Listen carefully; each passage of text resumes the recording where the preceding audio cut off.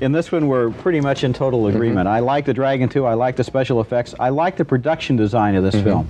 I really admired the way that they created the Dark Ages. I thought it looked kind of convincing in a way. Everybody's kind of grungy and dirty, and they're wearing rags and walking through the forest. Unlike Excalibur, where everybody was wearing suits of armor that wouldn't be invented for another 600 years. Yeah, I did get the other film of that time period that I thought was interesting was Roman Polanski's Macbeth a number of years ago, and it was for that very same thing that you mentioned, the dirtiness and the grubbiness of it all.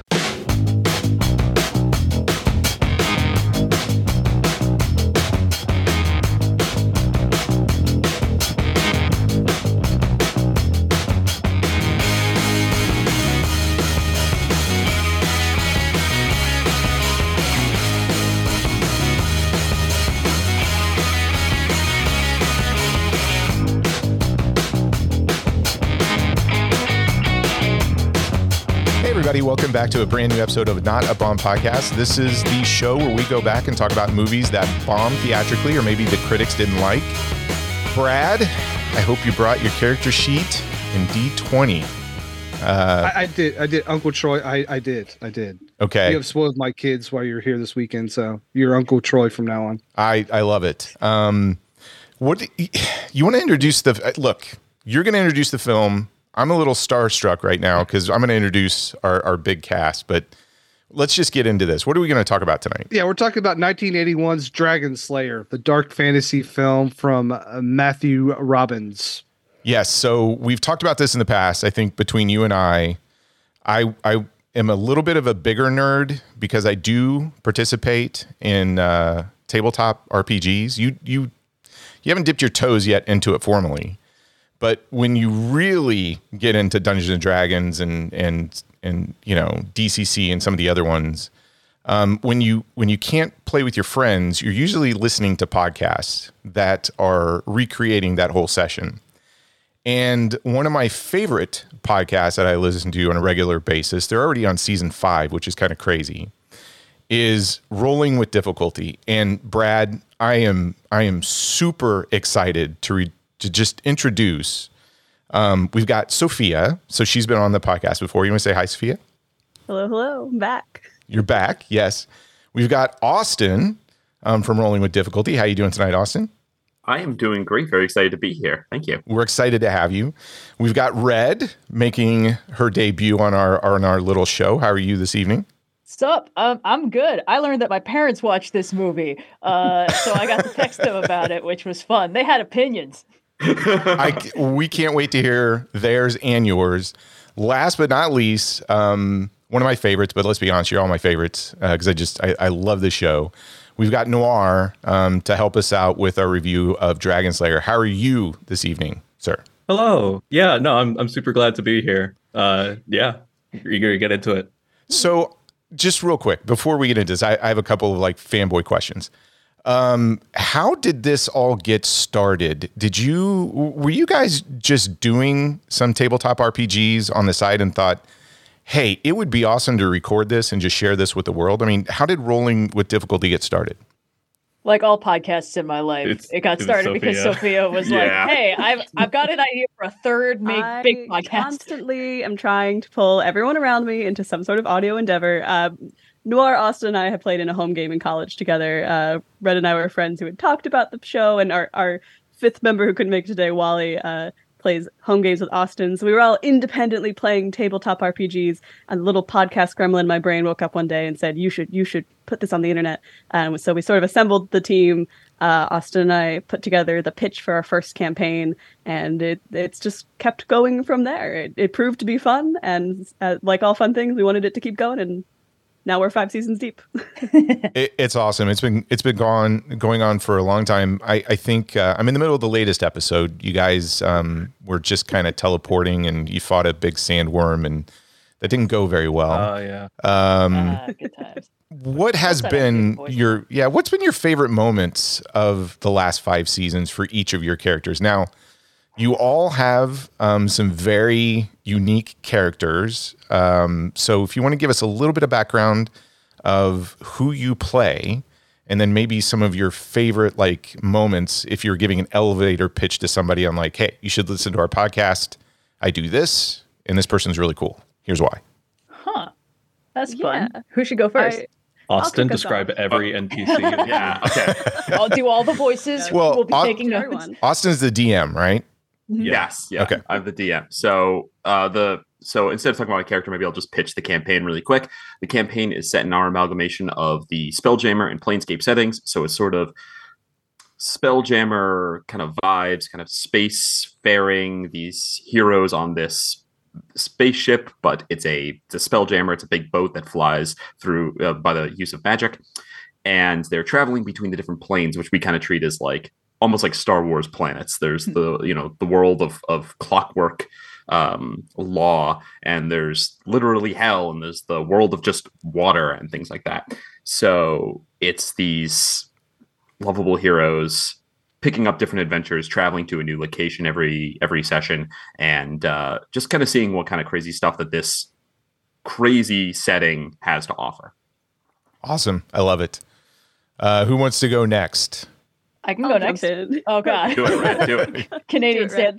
stand. Yeah, the character I play is an astral self monk, which, as I understand it, was a subclass created because somebody was like, JoJo's Bizarre Adventure is great. What if we could do that in D&D? I have acquired just enough levels of barbarian to get one special effect from being a barbarian, and now it's back to monk. Recency bias. I've been quite fond of every moment I get to look Austin in the eyes and be like, I'm immune to poison now because I'm a 10th level monk. So put those D6s down. But I am quite fond of the time that we fought Vlaakith, the Lich Queen of the Gith, and I technically got to get the last strike by letting her stab me because I have an ability that lets me deal damage if I take damage, and she had 1 hit point left. I thought that was pretty fun. That was incredibly impressive. I went down like 3 rounds in a row. I needed something. I love it. Noir, you want to go? Sure. Yeah. So I play. Officially, it's called a Warforged, but Warforged are native to the Eberron setting, which is not in the Planescape, but it is in our show. Maybe you want to find out. And so my race is called Mecha Knight, kind of this mechanical being essentially called Virla. He is a wizard, a bit more recently cleric, and he's a very bookish and intellectual sort. One of my favorite moments was in the first season, actually. They had just finished an adventure in the Feywild, which is like this fairy realm, essentially, very heightened emotions, very vibrant. And one of the little kids in the village asks this very poignant, asks this question. I think the question escapes me. Austin, can you help me? His question was, why is there a forest here? I believe. Yeah, and Virla I pulled out this very deep and poignant answer, and it was I was immediately kneecapped by the kid going, no, it's because there's trees. I think that was that's a very nice microcosm of what Virla is all about. Trying to be very charismatic and deep and poignant, and then failing every single time. I think that's what I love about that character. It very wise, very pragmatic, in an environment that doesn't appreciate that, which actually lends itself to some good comedy, to be quite honest. Yeah. Last but not least, Sophia, the character that I don't know how you're alive still, but to be quite honest, We went to I'm that a every day. merciful DM. I love playing a character that just dumps the Constitution stat. No, I play the ship's mechanic, a fire genasi artificer. I'm surprised that you recognize me by my voice, because usually on the podcast, I sound like this the whole time, and it's really fun to do long term. But I'm always looking to improve the ship. I'm our token street rat punk kid, so I've got to get up to some shenanigans. And in some seasons, I've had checklists of things I've had to find in order to do improvements to the ship. One of those was some golden fleece. Oh, and God. conveniently for us, when we found ourselves in the Beastlands, I was able to encounter a golden sheep and nearly die by its horns. But after 20 or so minutes of valiant, incredibly comedic combat, we did pull through. And that's probably my favorite 20 minutes of the entire campaign so far. I respect Austin's willingness to hand my ass back to me whenever I try to do something silly. The it's beauty very of entertaining. the Golden Goat is that it was a completely optional encounter. So because you opted into it, I got to go, all right, bet, and just Yeah. trounce you. On your own head may it be. That's always Yeah. the danger with the optional encounters. Goat died honorably, and I got that golden fleece. Well, I know you guys are super busy because there's a lot that goes into your podcast, not just kind of sitting down and just talking. But if anybody's played Dungeons and Dragons, there's tons of prep work to this stuff, especially not just for the Dungeon Master, Austin. I know you're carrying a lot of the math here, but everybody else having to kind of prep and get into character. We're going to talk about sword and sorcery film, specifically from the 80s. But before we get into that, we have this little routine. Sophia's been through this before. We do this, I don't know, it's kind of like a Rorschach test where we ask you some questions because we want to get a feel for what your movie tastes are like. And so I'm going to start with the first one, and we'll just go around. But I got to know, what is your favorite D&D monster? And I'll start with you, Red. We'll go with you first. I am a child of 3.5, and what I love about 3.5 is that they just kept putting out more monster manuals. None of the ideas were good past like Monster Manual 2. And even that one was a little bit of a stretch, but I have very fond memories of just flipping through all of them. And I have to represent the Topiary Guardians, which is when you take a shrub and you sculpt it into a dinosaur, and it becomes everybody's problem. That is a great pick. Thank you. Wasn't the second, was it Volume 2 where it wasn't an official book, but it was in a binder? I'm trying to remember. I don't know. In 3.5 is the one where they did all the like hardbound books that looked like they were magical tomes with like crystals. I remember that one. Made of brain. Yeah. So the Volume 2 of Monster Manual for that one looked a lot like Volume 1, but with a slightly different monstery cover. Okay. Yeah. Yeah, I can't remember which volume that, because the monster manuals are my favorite part of the D&D process. You can just sit there and go through it all. I did that because I got into D&D when I was like 9. So mostly I was just flipping through looking at the pictures and then only learning the rules under duress. But, oh man, I have such fun that we had like the complete expanded psionics handbook, which looks like it's made of brain. I don't know. It was very fun. Lords of Madness, the Book of Aberrations, always a good time. Anyway. That is awesome. I love it. Yeah. All right, we're going to go to you, Austin. Your favorite D&D monster? Yeah, definitely. I'm gonna sort of cheat. My favorite D&D monster is the owl bear because I think that it is quintessentially D&D. It is silly in its origin. There were, if you don't know about this, a lot of D&D monsters exist because when they were creating D&D and they were creating it for the grid, they knew that people were going to be playing with minis, and it was rather easy to get fantasy like person minis because people were playing other like fantasy medieval warfare games, but the monsters weren't easy to get. So they just went to I think it was like a convenience store, sold these cheap plastic toys, and they were like all over the country. They just designed monsters to look like those. They just brought the toy out. They're like, what is that? They were like, land shark. And they said, okay, cool, write a monster for that. And then they would tell you to go buy those toys. So the owlbear comes from that origin. And it's so like uniquely D&D. It's got a silly origin. It's just a silly premise. Half owl, half bird, half mammal, owl and bear. And yet it's also kind of terrifying, especially to like low levels. So I feel like it's kind of quintessentially D&D, and I love it for that reason. I collect owlbears. That being said, the stat block is kind of boring in 5e. So if I'm going off stat block, it's the aboleth. Aboleth can do some nasty stuff. You took mine. Sorry, I should have taken 2. Which one? I have a bag of. Don't worry. All right. Well, we'll kick it over to you. Was that going to be your pick, Nor?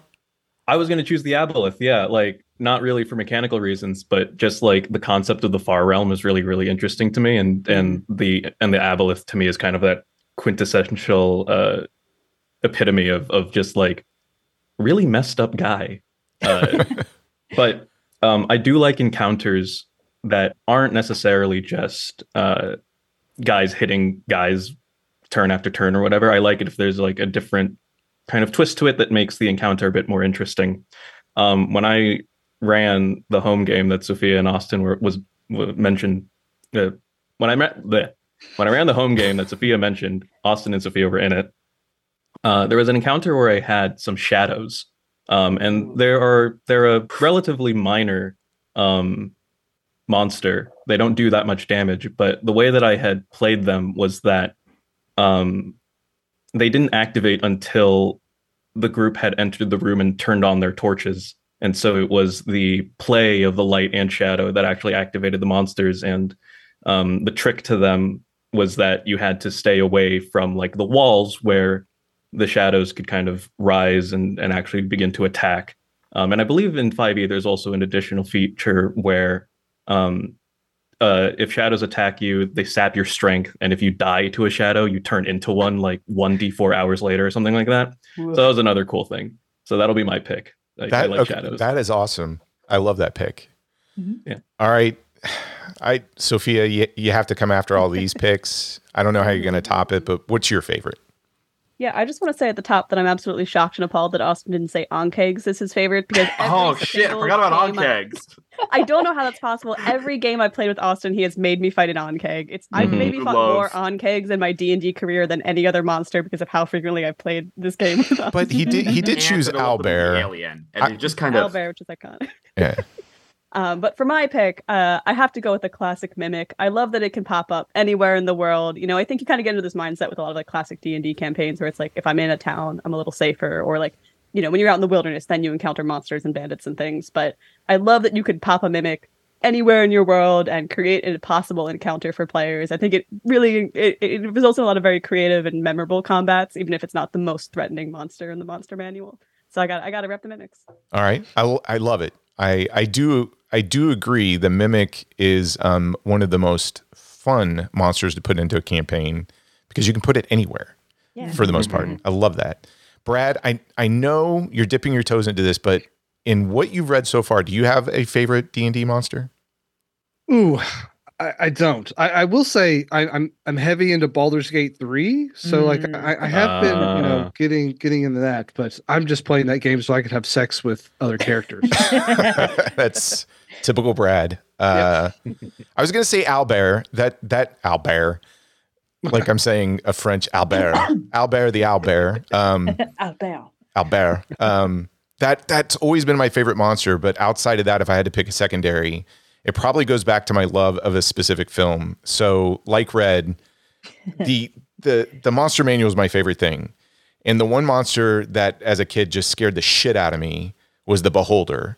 And the minute that I saw Big Trouble in Little China, and they had a creature, the floating, seer, that looked very reminiscent of a Beholder, I'm like, well, that is just the greatest thing I've ever seen.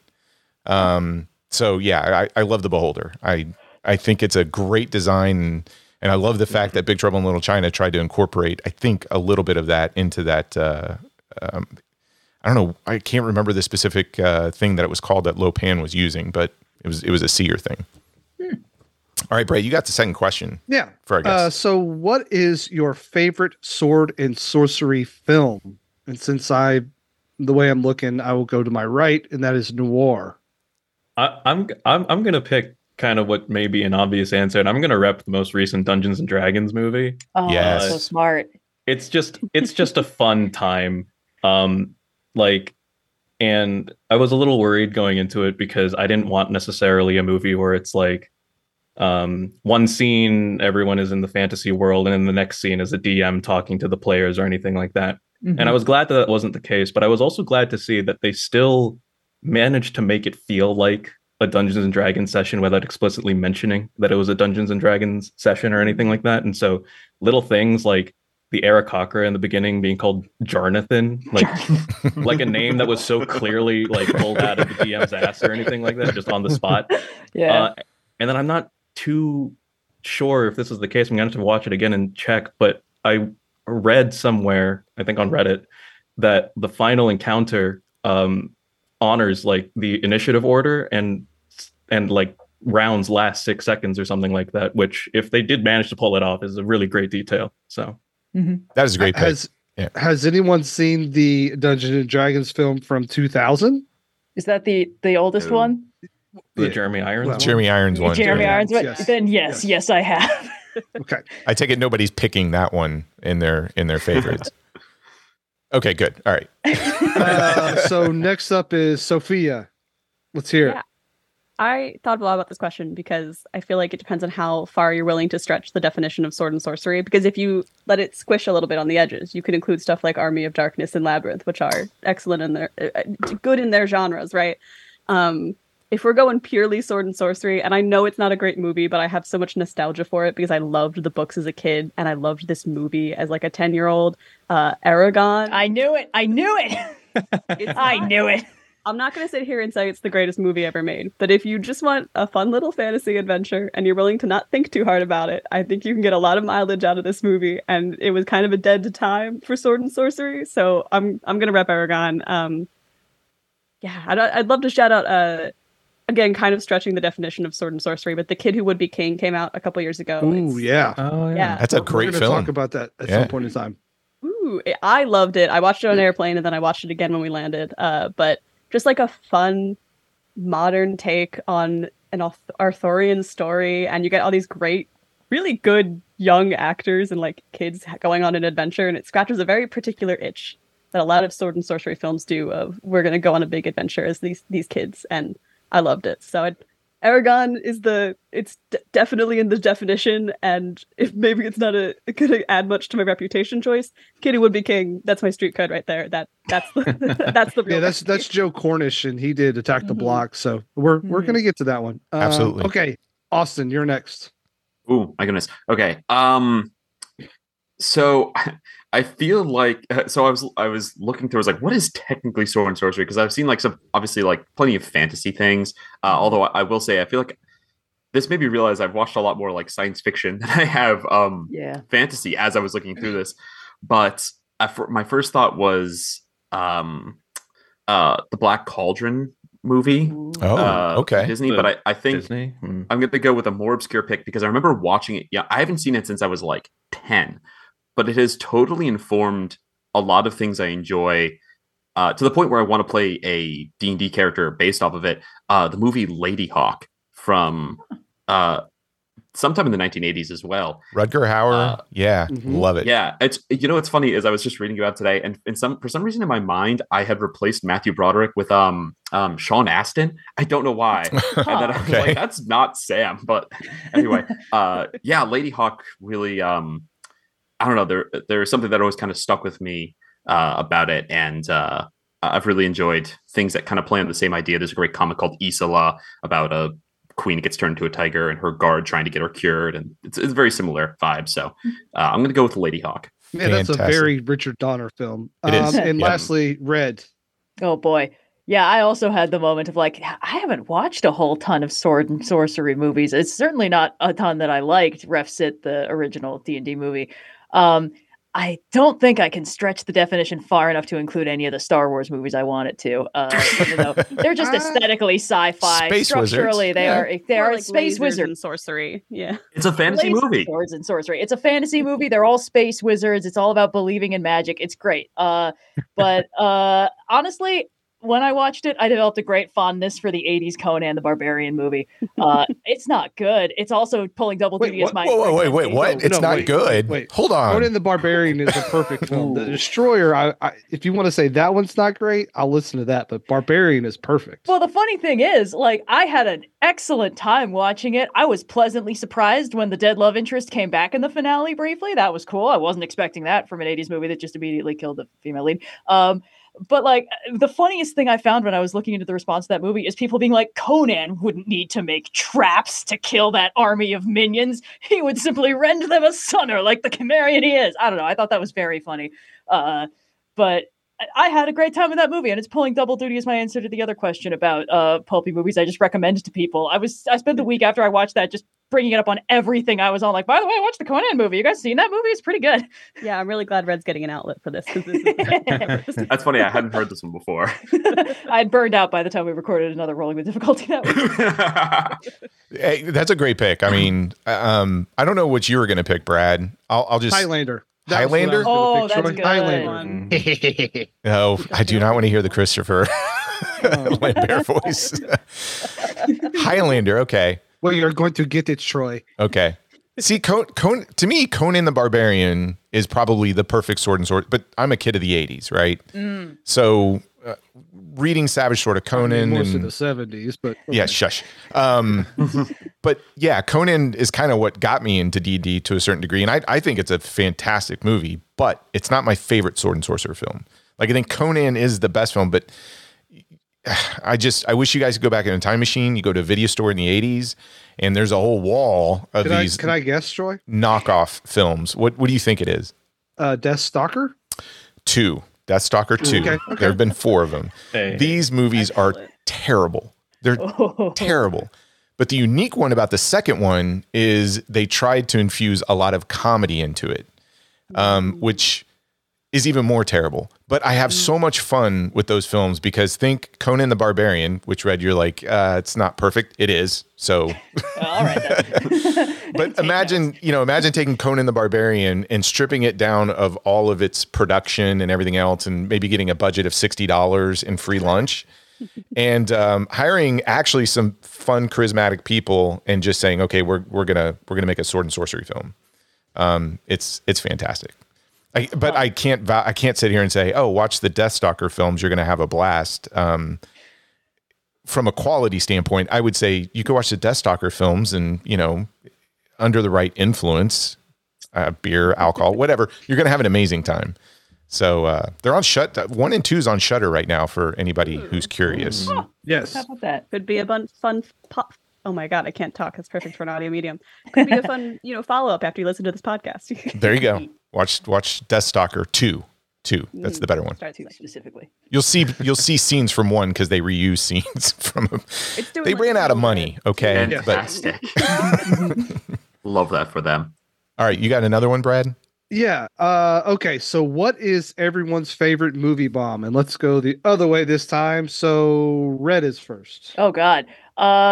Oof. I did make Sophia watch Jupiter Ascending at least once. But do that. I mean, mostly that was because I was just fascinated trying to figure out why and how exactly it happened like that. But in terms of things that I was most recently recommending to people that are awful and I don't actually think are good, I found this movie called Fire and Ice, which was a collab between Ralph Bakshi and Frank Frazetta. Yeah. So I was like, this could be amazing. What it was the most ass-heavy animated movie I've seen in my life. Because Frank Frazetta's fascination with the human form and all its curvaceousness was just really exacerbated by Bakshi's tendency to rotoscope absolutely everything. And one of the characters, I'm convinced they just wanted to make it Conan the Barbarian, but they didn't have the legal rights. So they put a little Batman hood on him and were like, his name is Darkwolf. Don't question it. It's so funny. It's not good, but I was fascinated by its existence. So if people are looking for terrible 80s fantasy movies that feel representative of some of the weirdest parts of the genre, that one's pretty fascinating to me. That's a good pick. Those two perverts should not have made it. But I'm so glad that they did. Yes, but yes. It's an interesting watch. Yeah. Austin, you can go next. For my favorite bomb. Yeah. Oh yes, please. So I think it does technically count as a bomb. I had to check. Completely out of genre, but my favorite bomb I think is the Man from U.N.C.L.E. movie. There's a lot to love in there. It does feel like a competition between Henry Cavill and Armie Hammer for who can be the most wooden on camera, or who could steal my heart the most. They're the correct answer is Henry Cavill. Yeah.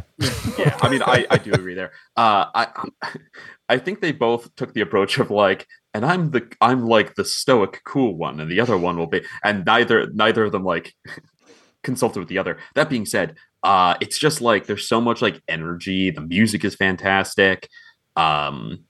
There's just a great vibe that I don't know that I've like seen in a lot of other movies that makes me return to it. Amazing pick. That is episode 38, I believe, on Not a Bomb. Yeah. Excellent. We love that film. Love it. I don't know what number. Sophia, you are next, please. Yeah, and I feel confident saying this, the internet's biggest Speed Racer fan, which did historically bomb. But I will recommend a different movie instead to have some variety in my Not a Bomb podcast career. I would like to recommend 2020's Bloodshot. Hear me out on this. It's Vin Diesel. He's in an action movie, so already you've got everything you want from him. And I think it's secretly a little smarter than you would get from the trailer, because it pitches itself as this is a dumb action movie, and then it's a bit meta about it. There's a twist later on that recontextualizes all of it, and it sets itself up perfectly from the minute you see the trailer to that twist paying off.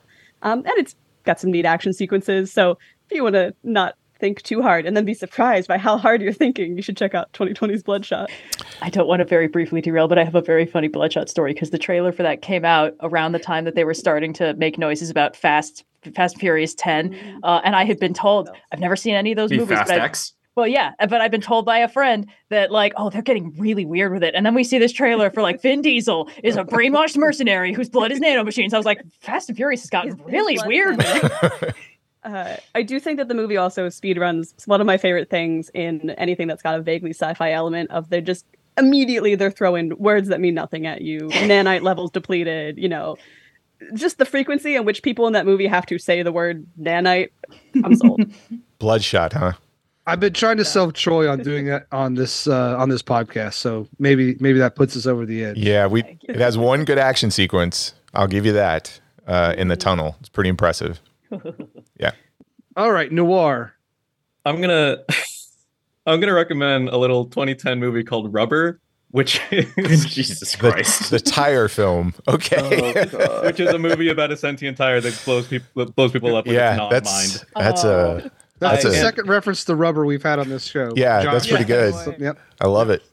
And I have to choose it just because when I watched it on a whim when I was at like a high school party, and it was so fascinating to me. And then later on, when I like looked into it, it just remained so fascinating because, like, in my experience, like middling movies usually are like middling in the sense that they're rated like 5, 6, 4 stars or whatever. But this is like the first movie I saw in which all the reviews are like really polarizing. Like you'll get this is the best movie ever, and if you don't understand it, you're stupid. Alongside this is the worst movie ever, and if you think this is the best movie ever, you're stupid. And it's so fascinating to me, and I need more people to watch it because I need more data to figure out where That's that engineering part of your brain coming out, isn't it? Yeah. I love it. That was also the first ever Movie Struck episode because it was Noir and he picked Rubber to increase his pool of data. That's a fantastic pick. So I do have one bonus question. So we've already mentioned Brad here in the next week or so is actually going to do his March 9th. March 9th. I'm counting down the days. Ooh. He's going to do his first Dungeons and Dragons session he's never played before. So I thought, okay, all of you are just the experts. What advice would you have for somebody like Brad who's just dipping their toes into D&D? So I think I want to be an archer if that helps anybody at all. Okay. So like ranger, an elf. Ranger, yeah. Or fighter, possibly. Okay, all right. There are so many layers of advice. I guess like I'll kick us off here. Like broad strokes advice. Don't take yourself too seriously. A big part of the game is rolling the dice, and the percentages are not going to work out in your favor a lot of the time. And it's going to be so much more fun if you're like, I biffed it. I missed that shot. And now something fun and exciting is going to happen because of it. And that's all part of the game. I think it's very easy when you're a new player to get caught up in, I have to succeed. I have to slay the monster. I have to dungeon the dragon, as it were. And so much more of the game is failure than you think it's going to be. And that's so much fun. I like it. Yeah. I think that's actually really good advice. I'm just going to steal that and build upon it. I think that, it's really easy especially for your first character to come in and really have a very clear image of what this character is going to be, right? Like, people who I've played people who show up and they're like, you're like, oh, you want to play Batman. Like I can tell what you want to play is Batman. And, that way lies madness because the dice are going to disappoint you. So create a character. They're going to be good at things. They're going to be bad at other things, and be open to them failing. And remember that it's not about, as long as dice are being rolled, you're winning at telling a story, right? Mm-hmm. And you don't need to worry about whether you hit or miss. So I think that would be the best advice. Be open to the fun of the failure that will inevitably happen. I found it helpful to start thinking of myself not as the character, but as the writer's room in charge of the character's development, where it's like bad things can happen to this character, or this character can fail or mess up or whatever. And that doesn't need to upset me, because it can be very fun to be a writer who's making a character absolutely go through it. And it takes a lot of the edge out of combat, because it stops being like, I need to win. I must win D&D. Trying to win D&D is one of the most dangerous mindsets a beginner player player can have, again, because a lot of it is luck of the dice. It's like, I want to do this cool thing that will let me win, and then the dice say no, and it's like, well, now I feel frustrated and stymied because my goal is win. But if your goal is tell a fun story with your little guy, then it can be very helpful to sort of step back from the little guy and be like, what can I do to this little guy to make him more interesting? Well, to be fair, anytime I have a chance to roleplay, I always roleplay as a female. So my little gal, little guy, gender neutral. Yeah. All right, Nora, what do you got for him, advice-wise? If you're playing a ranged character, if you're within 5 feet of an enemy that you want to attack, you'll get disadvantage on it. So that's just very important to keep in mind. He's dropping the rules on you. Wait, my advice, if you're going to play a ranged character for your first time, don't go ranger, go rogue. Ooh. You'll enjoy... it's easier to get out of danger, and you'll enjoy the massive amounts of dice you'll roll. You can still have like a crossbow or something, or maybe even a short bow, right? Mm-hmm. Yeah. Rogues can get sneak attack on any ranged weapon, and they automatically get proficiency with at least short bows and crossbows. So. But yeah, just like Sophia, I'm wrapping something that Sophia probably would have mentioned if she had another piece of recommendation, because she has this problem a lot with Danny, her character, and rolling with difficulty. But yeah, just a little mechanics thing that was implemented for the sake of D&D, even though if you kind of think about it for more than 2 seconds in real life, it's not really all that realistic. Yeah, mechanical advice: pay attention to melee range versus actual ranged attack, and also maybe don't dump Constitution if you want to have. I love dumping Constitution. It's objectively a bad choice. Yeah, I was thinking about this too, Braggs. I was going to give you a piece of advice. Don't do what you would do as Brad. Do what your character would do. And one of my favorite moments where I just didn't make a lot of friends, we were playing in college, and I played a very, I think it was almost evil, chaotic thief. I, at every chance I could, stole from the party and blamed it on NPCs. And when you choose alignment and everything else, you're actually choosing like how would your character act in certain situations. I had the most selfish thief that was only in for itself, and it upset some of the other players, but it did create a lot of interesting scenarios because the question always came down to, could you depend on me or not? And I found that to be a lot of fun from my perspective. It's not who I am as a person, but I think part of the whole idea of tabletop RPGs is like getting into character and doing something that, you can explore a little bit. That, for me, that darker side of my personality, that was kind of a lot of fun to tap into. But I love all this advice. I especially love the advice about like, don't get attached to your characters. I've gravitated towards dungeon crawl classics more so than D&D because I love my favorite thing about DCC is you start level 0 with like 4 or 5 characters, and all of them are pretty much going to die, and you're lucky to have one live, and then that's the one that goes to level 1. And there's a lot of mayhem in DCC more so than I think typical 5e D&D right now, but it's closer to the 3.5 rules if I remember correctly. I love the various offshoot games that are like D&D, but with none of the safeties. I recall I played one session of Hackmaster one time, which was like that for 3.5.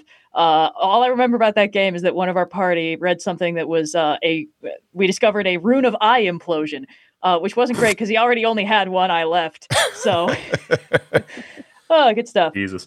Yeah. I just picked up Dungeon Crawl Classics. I'm super excited. I just pre-ordered a level 0 funnel adventure, like you were saying. Actually, I think it just shipped. So I'm very excited. I'm going to try and force my home game to play. DCC. The great thing about DCC, you can do typical sword and sorcery, but you can also go, hey, I want to do some sci-fi elements into it as well. Or they have a whole classic horror series that's a lot of fun too. I love DCC. I think this adventure I picked up it's like Return to the Starless Sea or something. Yes, it's a little, that's one of the famous ones. Aberration, spooky. I'm excited to hopefully give it a try. Should my players have the patience? You're gonna love it. Well, Brad, let's get to the film proper. So the reason why we picked this one is it didn't do so hot when it got released in the theaters. Do you want to go back and talk about 1981 when Dragonslayer hit the scene? Sure. Yeah, released. We've got June 26th of 1981 with a reported budget of $18 million. Dragonslayer makes $14.1 million during its run. We are looking at an opening weekend of $2.4 million. That's good enough for sixth place. And Troy Sauer, listen to some of the films that it gets beat by. We have Superman 2, The Cannonball Run. Oh, Jackie Chan. Yes. Your Eyes Only, Stripes, and The Great Muppet Caper. Woo! Hell yeah. And then, surprisingly, Dragonslayer sits at an 84. Sorry, not this part. 84% with the critics, but only a 62% with the audience. So the audience much less than the critics. I was surprised by that. So, I actually kind of get that one. Weirdly enough. Is this? I'm just real curious. I know Brad and I have seen this before. Had anybody else seen this film before we kind of, I don't know, roped you into talking about this? Never. No. oh wow. Is this a first time watch for everybody? Oh Yeah. I boy. think so, yeah. Oh my god.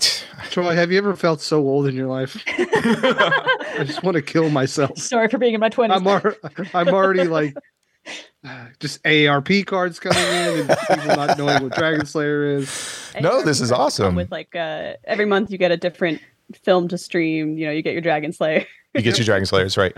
Yeah. So We get our VHSs, if you will. yes, Mm, or Betamax. Ooh. All right. So I'm not going to go into a lot of detail behind the scenes, but I am just kind of curious on some names to see if you know any of these people. So Dragonslayer is directed by Matthew Robbins. So he is a screenwriter and film director best known for his writing work with the American New Wave movement. Now, Red, you just said you were a big Star Wars fan.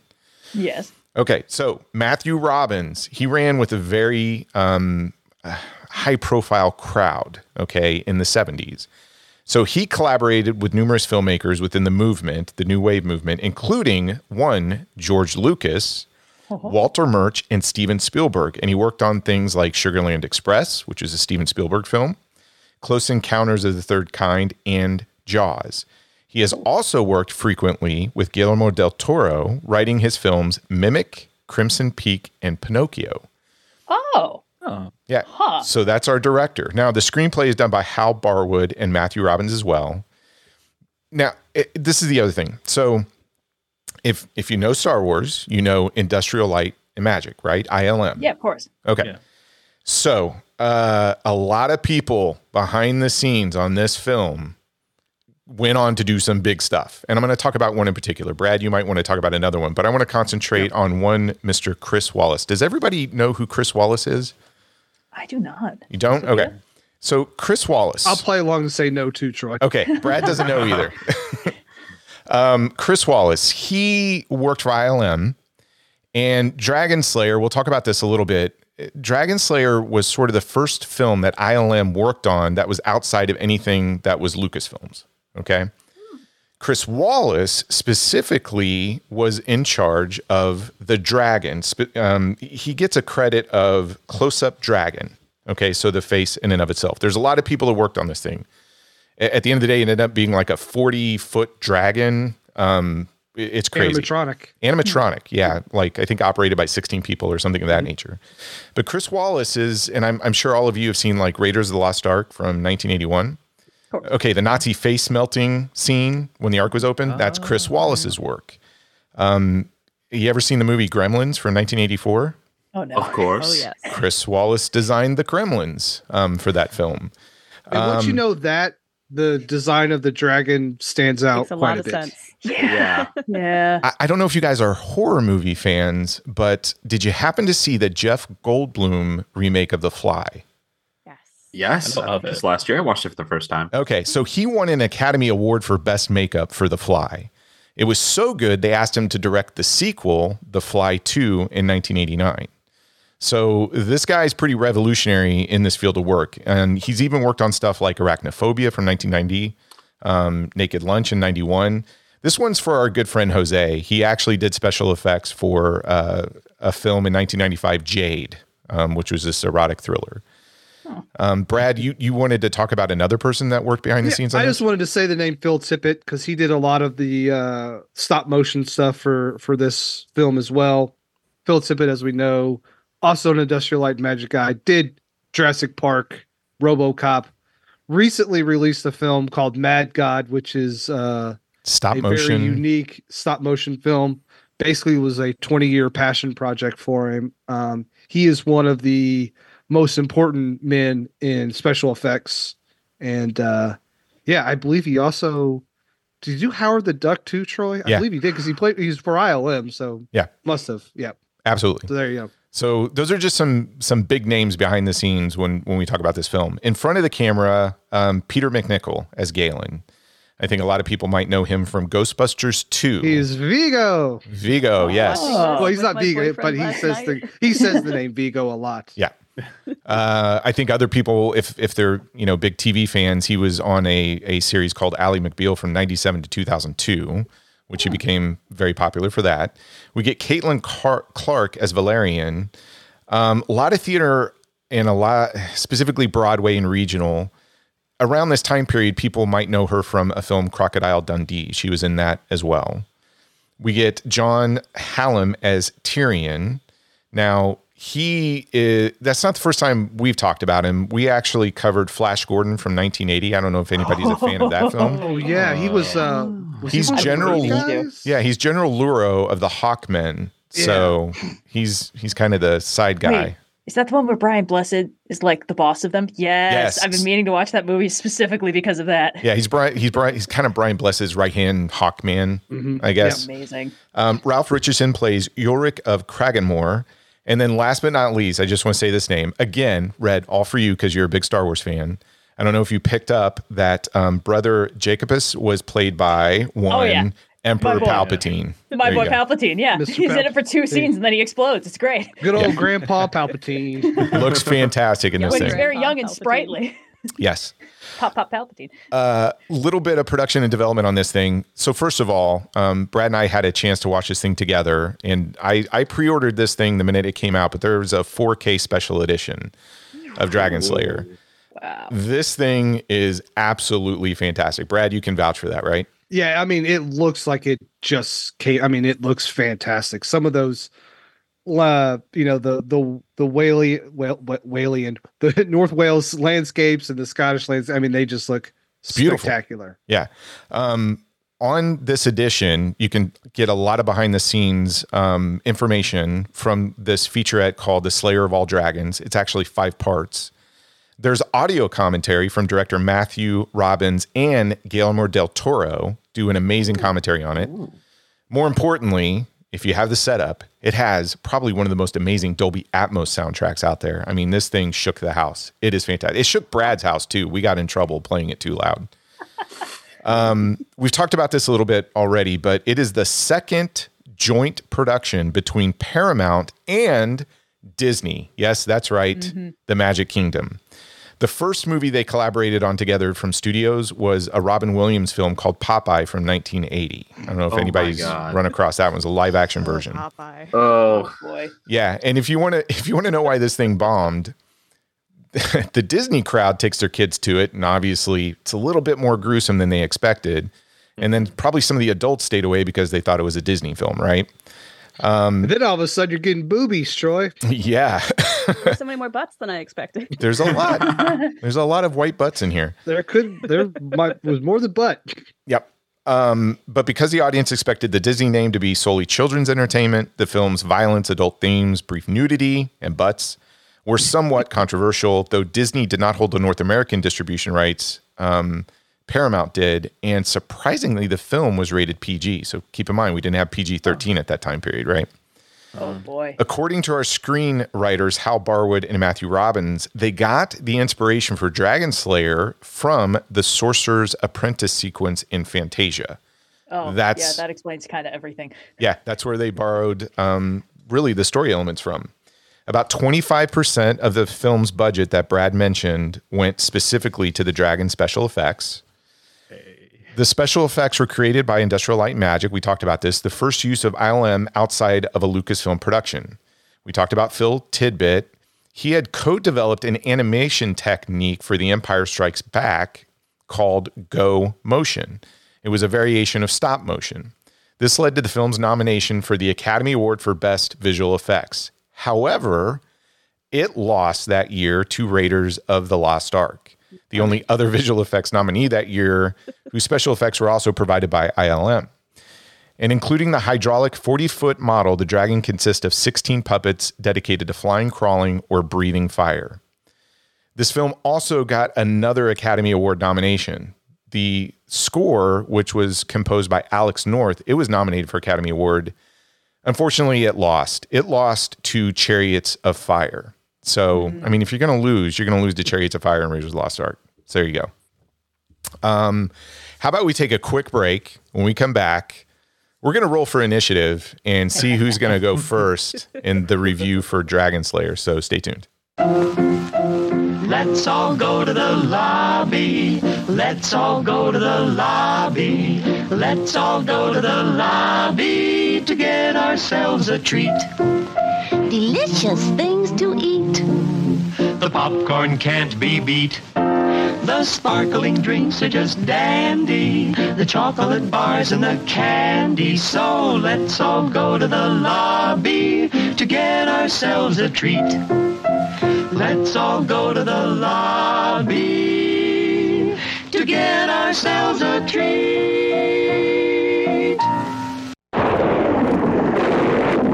Journey to a magical time when heroes and demons battle for the golden treasures and the human spoils of forgotten kingdoms.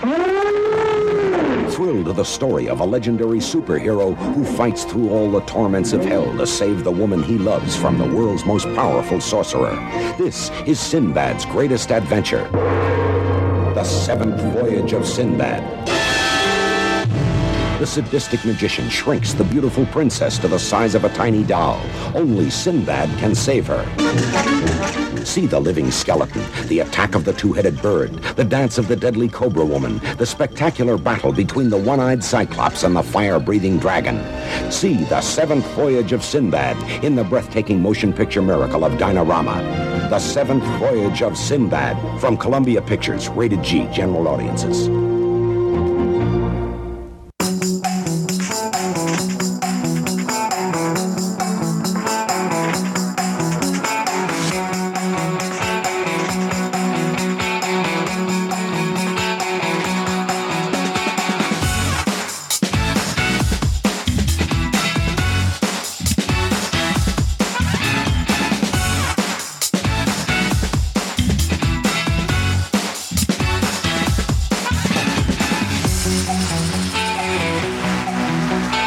Okay, and we're back.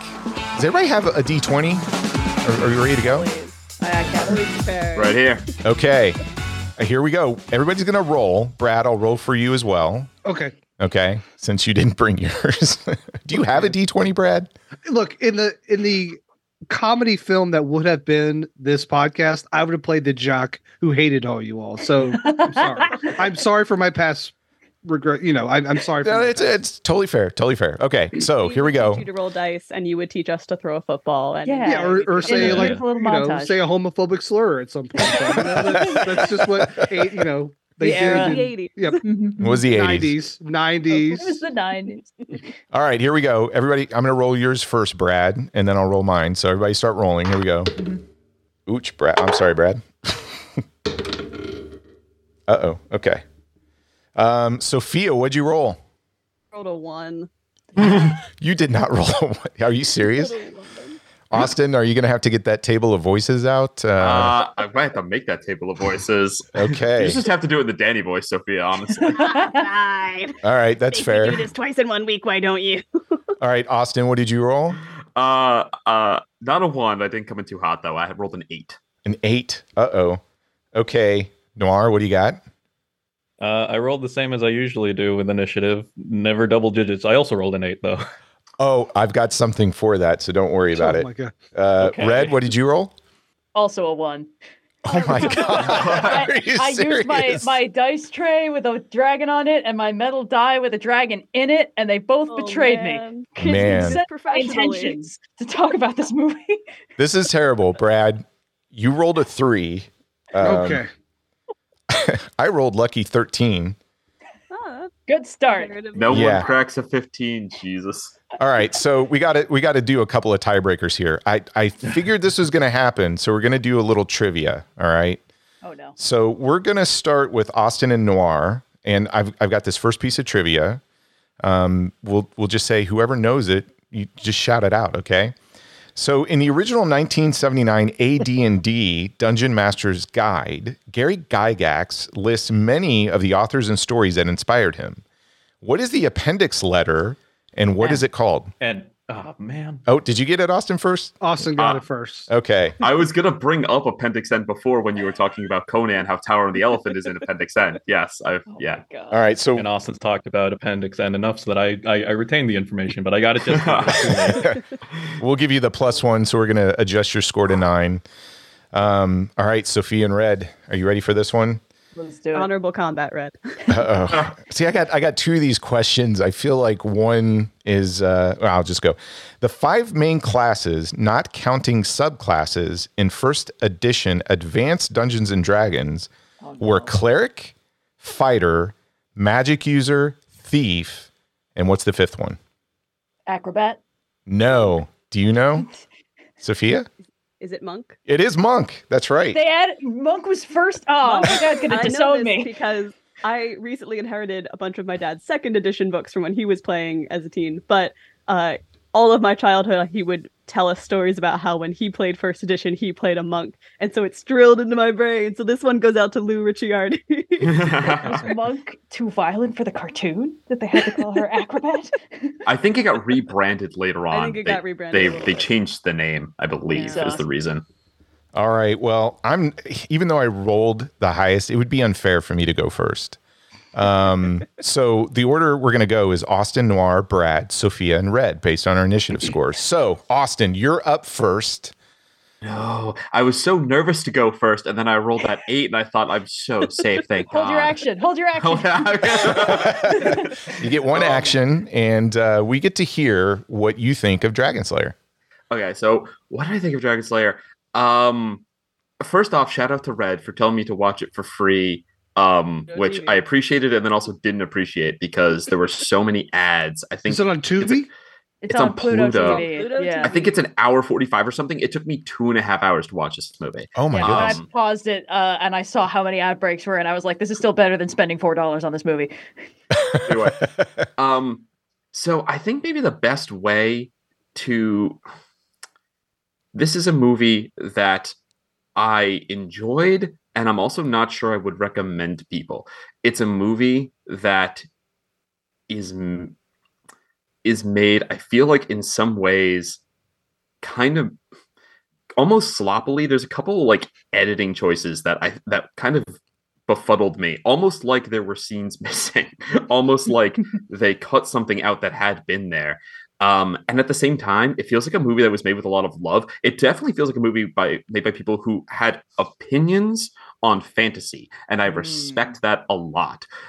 There's a couple lines in this movie that I noted because I really liked them. That's not it. Here it is. There's a scene where we're learning about Valerian is talking about how she's been pretending to be a boy, and the lottery that takes a virgin every twice a year or something like that. Yep, on equinoxes. Yeah, so to be sacrificed to the dragon so that it will not raise the kingdom, and that she's been a boy to hide that fact. And she makes a comment about the princess not being in the lottery, and she says something to the effect of like, "Oh, if you're rich, you can just buy your way out of the lottery." And then she said a line I really like, which is, "My father's poor. Lots of fathers are poor." And I thought that was like a really insightful kind of line because it's very simple, but you can tell there's almost like there's guilt that she is one of these many people who shouldn't have to suffer it. Like, no one should have to suffer it. It's totally unfair. The princess is not suffering it, but she also feels like she should maybe be at risk as well. And lo and behold, when the time comes back around, she doesn't shy away from putting her name into the pool. She recognizes like this unjustness, and that's also unjust. She's abstaining from it because there's lots of poor fathers. And you really feel when she hits that there's lots of poor fathers, what she's really saying is like, there's lots of daughters, right? Yeah. and I really liked that. And the second one was when the princess visits. I can't even remember his name now. The main character, Galen. Thank you. Visits him in the cell, and she's like, "Well, don't be so sad. The king is very even-handed. Like it surely could not have gone badly." And then he like steps out of the shadow. And he's all like beat up, and she's like, "What happened to you?" He goes, "'Twas the king's even-handedness." I thought those were both really good scenes, and they feel like they belong in a better movie. But I did enjoy it. They clearly had thoughts. The church stuff comes out of nowhere a little bit, but it's very poignant. It's pointed, right, about the nature of power, and in a way it's very D&D, because the only people who are capable of dealing with the threat in the fiction are motivated individuals, enterprising adventurers, and the systems of power that exist really only exist to perpetuate either the violence that's done against the people, or to pretend that they are part of the solution when they're not. The church is like, oh yeah, God could have knocked down those rocks. Definitely could have been him. And then at the end, when the king comes out and just stabs the dead dragon and goes, "I am the Dragonslayer." This movie really cares a lot, and I feel like thinks a lot about what fantasy should be like, and especially has like a kind of same ethos as that old school D&D. I really appreciate it for that reason. And even as I think there's some kind of like flaws that don't really raise it up to a great movie to me. But what did you think? So I think it's interesting that you gravitated to some of the social and political aspects of the film, because I think kids experiencing this thing in the 80s would have never picked up on the things that you picked up on, because I think our director, and he's also wrote the screenplay, they are saying something very specific about religion, government, power, all of those things. And it's all there. What did you think about the fantasy elements, specifically, the sorcery, the drag, and everything else? I mean, this is pre-CGI, and these are a lot of effects being borrowed from, ILM is trying to take their Space Wizard stuff and actually put it into a sword and sorcery play. Was it successful? I really liked the dragon. I thought the dragon was affecting. I feel like I have very specific taste on what a dragon should look like. To me, the best dragon I've ever seen on screen is still Cat Smaug from the Hobbit animated movie from Rankin and Bass. To me, that's the best dragon I've ever seen. So design aside, I really, there's the scene where near the end where he's like waiting to jump on it as it's crawling out, and when it comes out underneath him, it's just massive. I really bought that there was a huge creature here. I felt the weight of it. And I'm not a person who generally and like some of the stuff is kind of like, it shows its age, like the dragon flying, but I watched like 5 seasons of the CW Flash show. Like that stuff doesn't bother me. I'm chill with some bad CGI. So overall, those effects really, really impressed me. I think that there's an element of fantasy here that is a little, the sword and sorcery is a little bare bones for my fantasy tastes. I prefer things that are a little more heightened in general, I think. So the fact that like he has this powerful magic item and he mostly levitates stuff, it's very old school D&D, where it's like wizards would get like 1 spell a day, like very early on, and your power came from magic items, which is kind of like, he's mostly a normal dude who gets an amulet that lets him, of course the ending keeps the powers in him, but an amulet that lets him do some magic, and a weapon that lets him kill dragons, and that's what makes him a shield that protects him from fire, and that's what makes him a hero. So personally, I prefer a little bit higher on the magic, but I think they definitely nail that vibe of that low magic setting, and it feels very rooted in that fantasy of the time.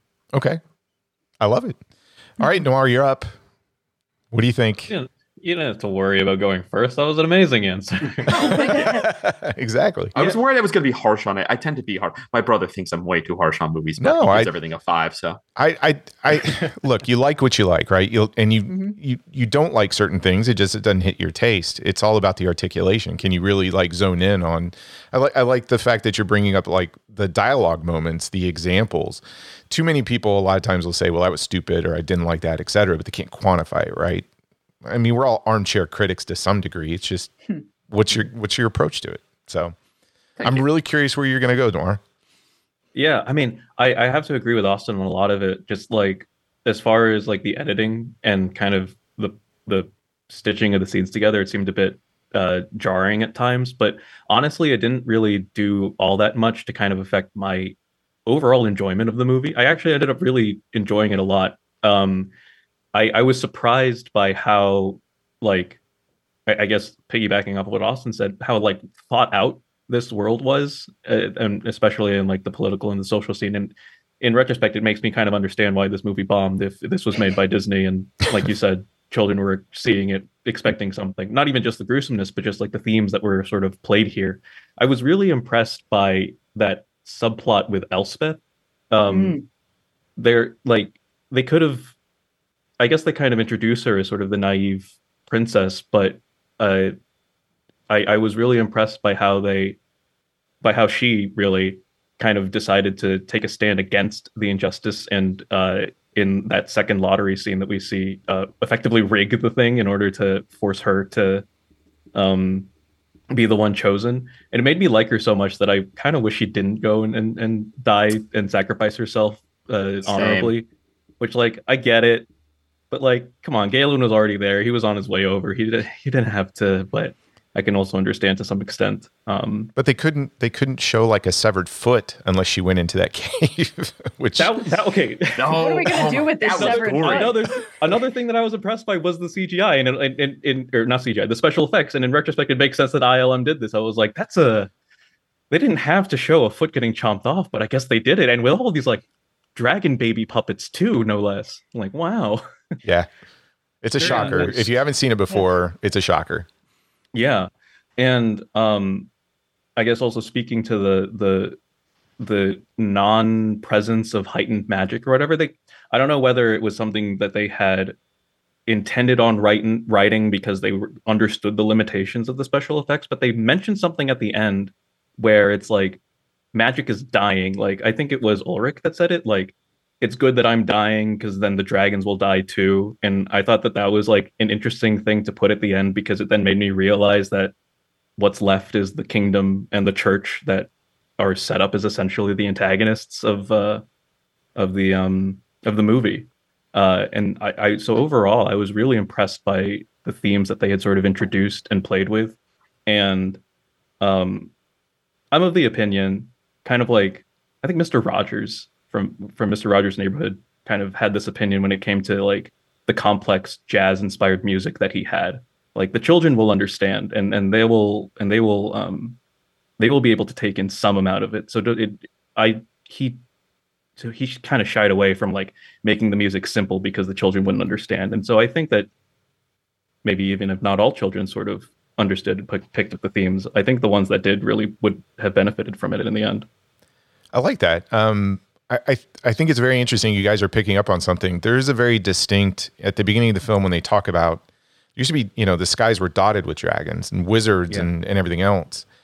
And this film very much has the, when you talk about heightened magic, I think this thing is going in the opposite direction of just saying, hey, we're going to talk about the final chapter of Sword and Sorcery. Absolutely. And I think very Jack Vance. Yeah. And when you find out that, okay, Mickey Mouse inspired this with the Sorcerer's Apprentice, and this is going to be a bumbling, apprentice magician. It all just kind of comes together, and it really does become a very interesting social political statement, as much as it's a sort of the death of fantasy. And then what is going to replace that? And it has this very melancholic ending that, again, general audiences may look at that and go, ooh, I don't know if I like that. But if you do appreciate maybe that type of film with a little bit more maturity, it might resonate correctly. So you're saying that Disney's been woke since 1981? I don't like that term, but I do think you have a filmmaker that the best films, in my opinion, are the ones that you can look at on the surface and go, that's super entertaining. Go down a level, and then what else are they talking about? Go down another level, and is there some kind of symbolism, mythos that it's trying to create? I mean, that's why Star Wars is so good. You go back to the original Star Wars, what Lucas did. The thing actually works on a couple of different levels. It's a great space opera. It's a fantastic hero's journey, and it actually talks about religion to a certain degree. There's all those different layers to it, which is why it's sort of endured as long as it has. But that means you get to talk about it, Brad. Okay. Yeah, I mean, I think this is very Spielbergian in style. Like, obviously, the guy worked with Spielberg, worked with Lucas. It's got that feel to it. Galen's in his hero's journey. I like that he's like a willing participant, and he doesn't need to be persuaded to go on this journey. Once he's called, he goes, and he knows that he's the hero in this story. He is going to slay the dragon, and he knows it. So I like that he's not some whiny hero that needs to be pulled along in his own story. And yeah, I like that they treat the dragon as like Bruce the shark. Like, we're waiting to see that dragon, and we wait and we wait. And when you get the reveal of the head and it's looking into the camera, like, it's real menacing. It looks fantastic. And I think like letting the audience wait to see that really pays off. Now, it's probably a budgetary thing like it was in Jaws. So, they always have a reason why they hold off, but it's a benefit to the audience. As a sword and sorcery film, I really like this. Now, full context, like Troy and I watched this together, and we don't get to do that often. And this is a film that I've seen plenty of times growing up, and Troy, so this was like a shared moment for Troy and I. So I'm a little. So our childhoods came together. And, they did. Yeah, it was magical. But your childhood was like 10 years older than my childhood. Okay, so, Brad, we all know I'm old. Got it. But anyway, but I really like this film just as a simple hero's journey. We have a fellowship, maybe, if you will, and we're going to go on this adventure. I like how some of the people in their fellowship don't even get to talk and barely are on camera. But it's got some nice twists and turns. We've got the evil king, who is just an absolute bastard. Like, when he comes out at the very end, he's like, "I've slayed the dragon." You're like, God, your daughter just died. Yeah, your daughter just died, but here's your moment to be in the newspaper. So telling. Telling. Yeah. It never mourns her death, but we'll kind of do a photo op by killing this dragon.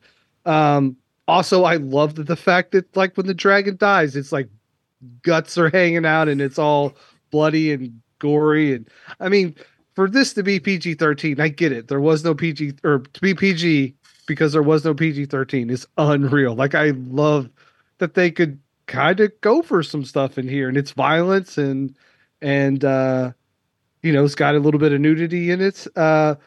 But I think my biggest takeaway is just like, when you care for a film and you shoot a film with a great cinematographer and you have great direction, like, when you watch it 40 years after its release, you see it and you're like, this thing could be released today and it would look fantastic compared to other stuff. Because, like, it looks like $1 million. Like, it should be like 14 million bucks, but it looks like a lot of money. Because they're on location, they're on sets. I mean, the kind of lake of fire at the end, like, that's real fire. And he is really hot because he is by fire. You can't get that with CGI. Now, it's dangerous, but he's standing next to fire. And like having the rotoscope stuff and having, when they fight and the stuff hits each other and it makes the sparks, and I'm a sucker for all that stuff. So I really think, maybe it's tough for people who didn't have the nostalgia for this to kind of see its greatness, or maybe we're blinded by nostalgia, but I really think this is great. Okay. And I got a sidebar, Troy. Yeah. So one of the things when I was doing research for this, at the very bottom of the Wikipedia article, do you know what it says? See also in the Wikipedia article says? See also? Ooh. Yeah, so it's like it'll link to something else that this film could be related to. Do you take a guess of what could be listed in the see also list in Wikipedia? I have no clue. I mean, list of films featuring eclipses.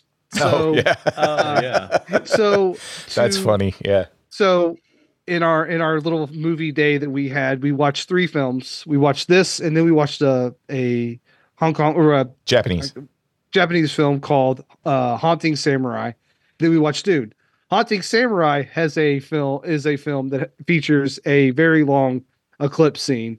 So unbeknownst to ourselves, we were watching films with eclipses. Sadly, Dune did not complete the trifecta, but we had 2 films in a row that had eclipses. So it was pretty cool. But no, I like this film. It's in like the Willows and all Deathstalker, like all that, where I just lump them together and love it. Yeah, love it. There, I said it. I love this film. It's okay to love it. It's all right. I absolutely love it. Okay. All right. What about you, Sophia? What was your experience with this?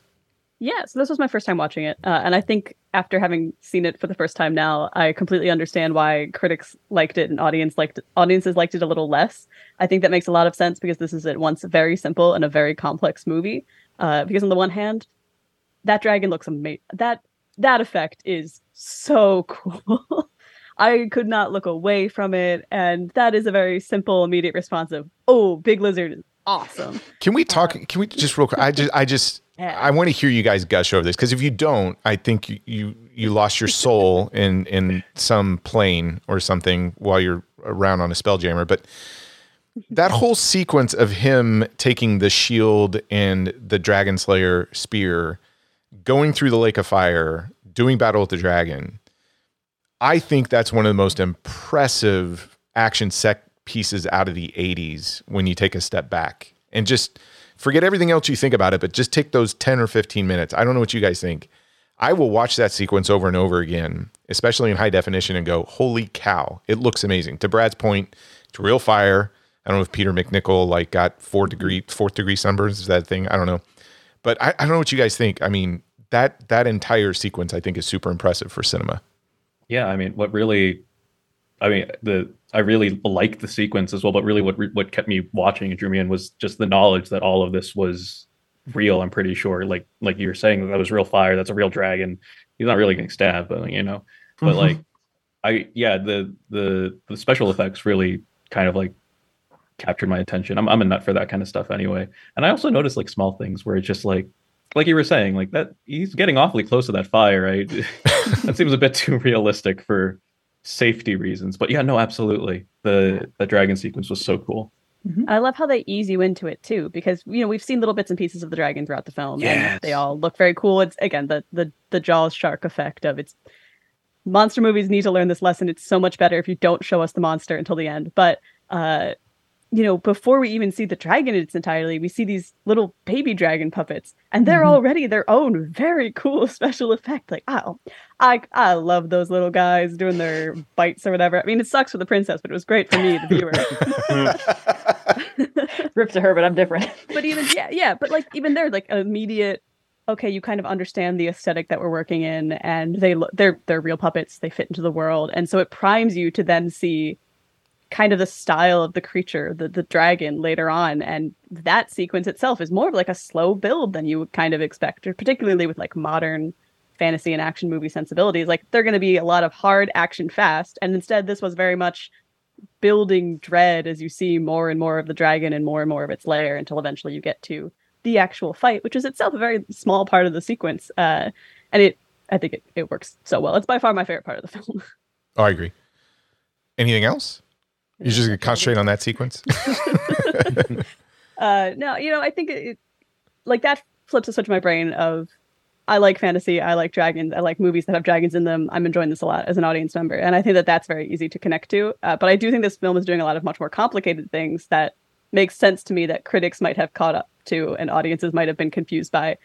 It's crazy that this movie's got themes of Christianity ousting pagan traditions and shit. That's insane.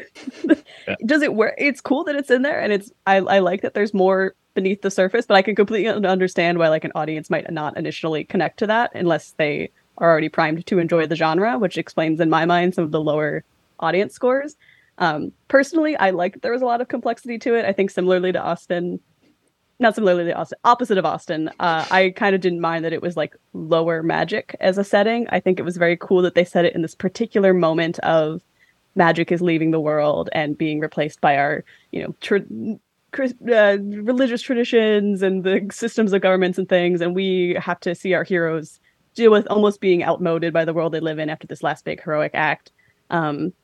I think it definitely suffers at points from the edit a little bit, particularly in the first half. I think it can be a little bit confusing to be thrown into it. I don't want to be too hard on it because I think part of the flaw here was that watching it on Pluto TV, there were ads every 5 minutes. I genuinely wonder if Pluto TV has cut things because occasionally I thought that a scene was literally cut short. I was like, what? I didn't notice anything weird with the editing, so I'm curious to know if that. I want to go watch it on Pluto TV now. Yeah, maybe. I wonder if it was maybe trimming seconds off of the end of scenes that we were missing the transition, because there were a lot of ad breaks. So I'd be curious. I've never seen them do that on Pluto TV, so I'm inclined to not give the movie as much credit as you guys are giving it. No, I'm sure that Pluto TV just decided to sabotage the effectiveness of the edit. As a quick example, when Valerian is trying on the dress for, or holding up the dress, she's going to put on a dress for the first time. Her father comes in and is like, "Put that away, someone will see you," and then she's outside of the dress.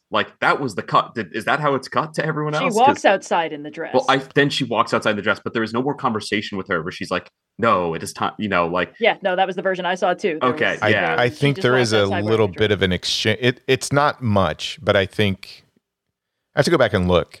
Yeah, but now I wonder too if I misremember. But I remember it feeling so jarring. It felt like there should have been drum roll, and then she's outside. She's walking outside in the dress, and that was a moment to me that I was like, well, that's, and occasionally them walking between places, not big journeying, but momentary editing where they're walking here and then they're outside and you're like, wait, there wasn't uniformity of motion there.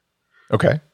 Makes sense. I think overall though, it kind of speaks to, especially in the beginning half of the film, they throw a lot of cool lore about this world at you very quickly. And some of it is just sort of implied, especially a lot of the rules of they're sorcerers and they get they could do magic. What kind of magic? It almost looks like sleight of hand at times, but sometimes it is real. They're making fireballs.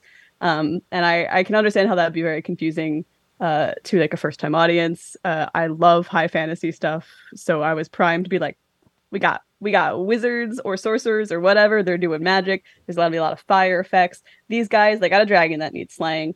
So I definitely think if you look at it very critically, it's easy to see where an audience might go astray, but I do think that it benefits from sitting with it for 20 minutes and getting into more of the direct action sequences where you get to the village and the dragon's lair, and then it all starts to flow much more smoothly. So it's just sort of a hump at the beginning. Overall, I liked it quite a bit, and I can't say enough good things about how much I like that dragon. It does the Ghostbusters, Gremlins sort of puppet that's been superimposed into the scene look is one of my favorite things in all of movies. So I was having a blast with all of the dragon sequences. I think one of the reasons why Guillermo del Toro works with him is because he's gone on record saying it is in Guillermo's mind, it's the best on-screen dragon that's ever been shot, in his opinion. Oh, yeah.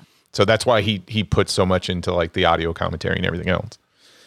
Okay, Red, you've already... We got, Red has been making faces. I know. She's already dropped hints that she's ready to tear into I can't wait. I'm ready for it. Is this what it feels like, Troy, when you see me just ready to just absolutely tear something apart? No, I'm looking at Red right now. I wish people could see this, but she has this same reaction that I had when you made me watch Solar Babies. So I can't wait to see, or hear, what her reaction is. So, all right, Red, you're up. I mean, I don't want to be the asshole about it, but first things first, obviously, the dragon looks fantastic. I kept bracing myself for it to look jank as all fuck, and instead it was amazing every time they showed a new part of it. Because initially I was like, oh, they really don't want to show this dragon. And then I was like, oh no, they're teasing me. I see. And I thought that was very impressive. And then even when they started doing crazy environmental effects, like when the sorcerer rocks up and starts summoning a full storm in the background, I was like, that's damn impressive looking. That actually looks really good. I have to look to see how they comped the foreground into the shot to make the sky change like that. VFX wise, I think this movie is very, very impressive.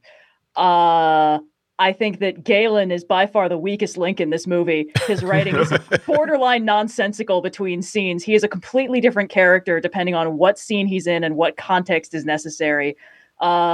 Character writing-wise, the highlight is the princess. I think she's quite interesting, and it's a shame she gets herself killed so quickly because she has a legitimately very interesting arc. It's just a shame that we speed run through it because we need more time for Galen to go through his personality shifts. I think that Valerian and the princess, weirdly, for a movie made in the 80s, have the most depth out of the entire cast. 100%. Yeah. Valerian, I think, definitely has this... I wish they talked. Yeah, I wish they'd talked. I wish they'd had more time to hang out. I wish the underlying hypocrisy of Valerian's stance came up more, because the fact that the princess isn't in the lottery is framed as like the system is truly unjust and the wealthy and powerful can simply exclude themselves.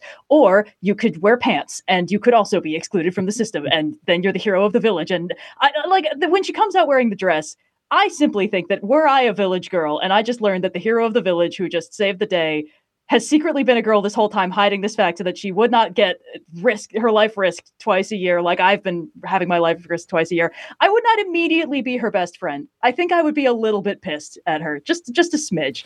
You get a hint of that with the one father, I think, but they don't do enough with it. Well, the father is just like, oh, I wish I'd been that smart. And it's like, I bet you do. Like, that's kind of where it ends. Yeah. Well, everyone stares at her as she comes out, too. Like, there's the notion that's surprising, but also... Well, that they're like, oh man, Galen took away his penis. Wow, that wizard's more powerful than I thought. I think there's a lot of interesting stuff that they could have done there, but they didn't, because the characterization in this movie is a mile wide and an inch deep. Like, none of it actually makes sense if you look at it for more than 2 seconds. There's all this implied interesting. The part that immediately made me think, like, I'm not going to get this movie is unfortunately the very beginning of the movie, where, of course, the sorcerer does that thing where he's like, oh, you want me to prove my magic to you? Very well, stab me in the heart. And the guy's like, okay. And then we all get the storytelling cues. He's gonna die because he locks Galen in. And Galen's like, no, somebody stop him. It's like, so this man is just going to kill himself for no reason. And Galen has figured this out. And then he dies. And Galen does not go like, why did he do that? He just treats it as fact. Like, any human being would either question why their beloved mentor / father figure just allowed himself to be stabbed in the heart rather than going to stop the dragon, or be like, he must have had some kind of plan, but what was it? I'm just not smart enough to figure it out. And either of those would have worked, but instead they chose neither. So instead he's like, wowie zowie, the amulet has chosen me, and now I can be a wizard again. It's like, your father figure died in front of you yesterday, and I cannot believe that. That's the thing. His characterization does not exist. He starts the movie off as Mickey Mouse sorcerer's apprentice, futzing around with his newfound telekinesis, and then he ends the movie as like classical Greek hero. I have this armament granted me by my lady love, etc., etc. And then at some point he's like, I thought I was a wizard, but I never had any power. And it's like, you didn't? What indication was there that you did not have any power? You've been using magic the whole movie. Are we supposed to believe that it's just the amulet, and that's not how it worked for your mentor, who we only ever saw doing magic when he held the amulet? Like, there's an implied magic system, but we never get enough of it to actually understand how it works. So they have to keep explaining things to us moments before they come into play. So do you think that the reason... So as an audience member, you have to attach yourself to a character, right? Well, I don't need to attach myself to a character. I just need the characters to act like people that make sense. Like... Princess Elsbeth, she has a very simple arc. She's initially like, the system is unfortunate, but it's as fair as we can make it. And, my life is not spared. And Galen is like, that's not true. Your dad has been insulating you from this. And she's immediately ride or die for like, I must make this right. And she does in fact die for this. And it's deeply unfortunate. But she goes through a full arc that makes sense. Galen does not. He basically starts and ends the movie in roughly the same place. Oh, I wish I were a wizard. And then he goes through a bunch of things in the middle that don't particularly make sense when chained together. It's very odd. The background characters make the most sense. And even then, it's a little bit shaky, especially because I think the thing about the advent of Christianity is extremely prominent in the movie, but not suitably contextualized. It just feels like a weird thing happening in the background.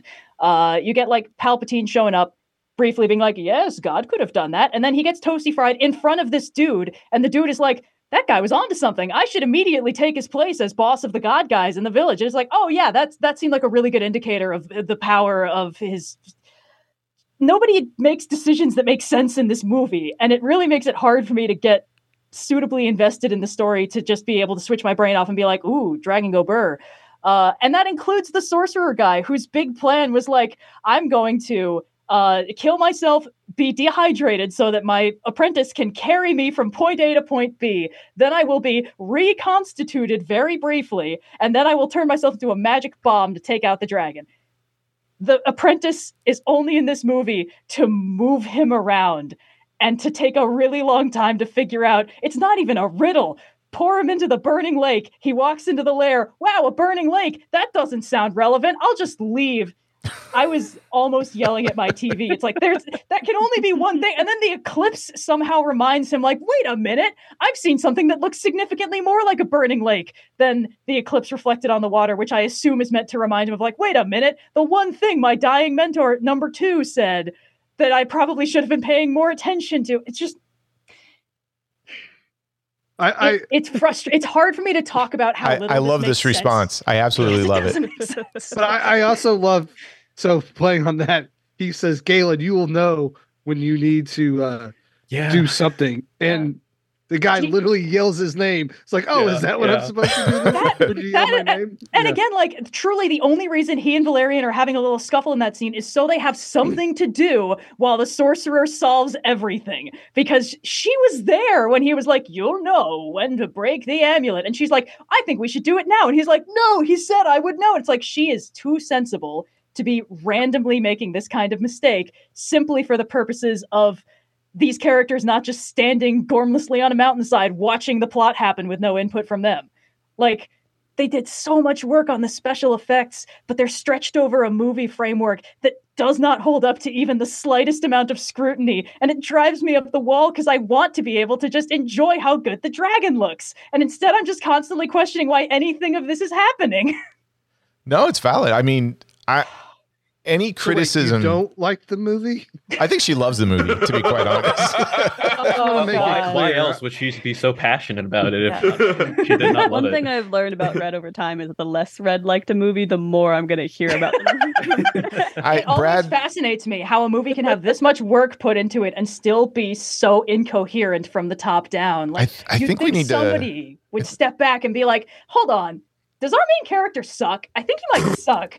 Can we get some of that Luke Skywalker charisma in this guy? Just even like 18-year-old Mark Hamill can pull it off better than this guy. I don't know. Yeah, send him to Tachi Station. Come on, let's go. Yeah, at least make him whiny. This guy's just doing things. I feel like oh god, I didn't even talk about Tyrion.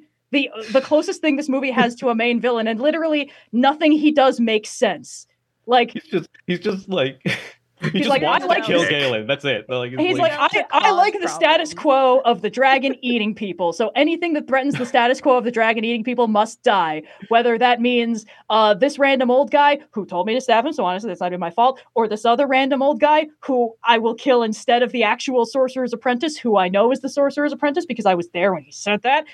Sure. And then, my king says I should let this guy go and try to kill the dragon. Nah, I'm not going to do that. I really like it when the dragon eats people. And it's like, this is set up as some kind of big vengeance quest for Galen because this guy has killed his 2 mentors. But like, anyway.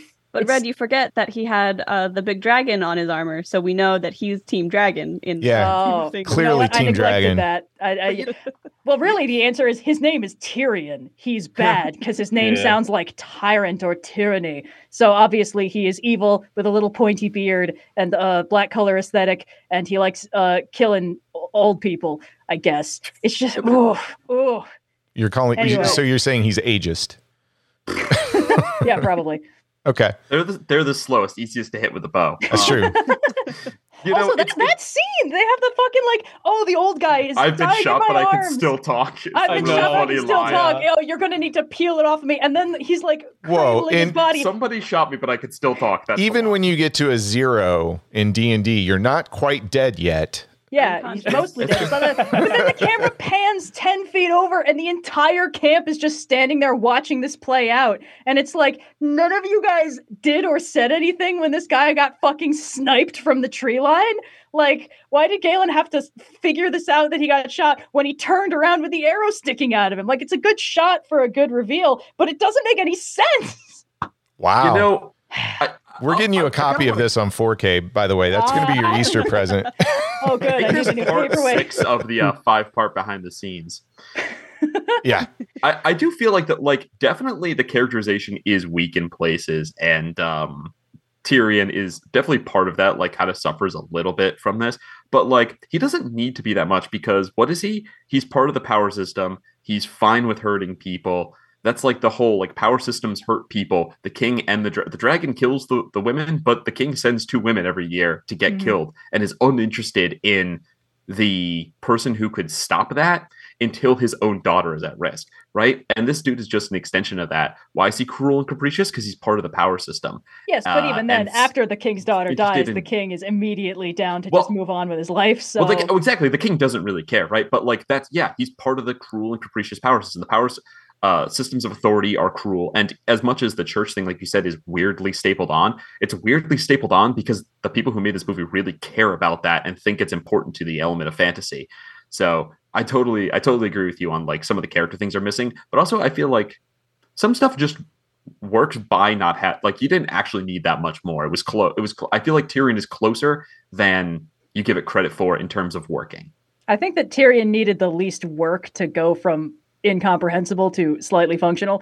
I think that the king is probably the most solidly characterized antagonist in the movie.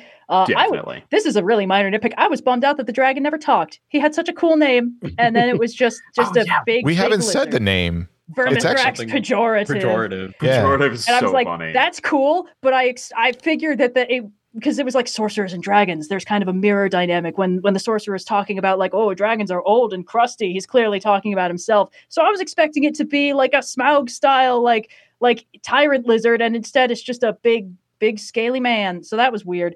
I think that kind of works because of how low fantasy the setting is. Like, maybe the dragon could have talked years and years and years ago before he ate all those ladies, but now time has passed and magic has started to fade away. And right, this would have been a cool thing for the movie to indicate at any point, whereas we are just headcanoning explanations to shore up the writing in this movie, which is not doing the work. Yeah,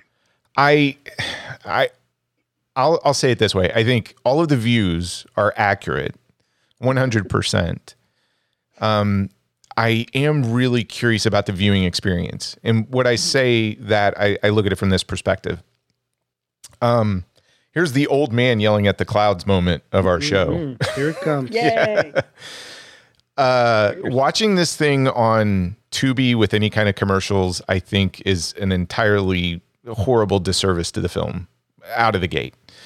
Only because I think this is a great example of cinema representing ideas, visuals, storytelling, but not characters. And the question I was trying to ask you, Red, was like, when you come to an audience and you come into a world like this, and we'll use Star Wars because it's come up several times, you as an audience member are supposed to kind of get behind and see the world through Luke Skywalker because he's being introduced to the world of space wizards, right? Yeah.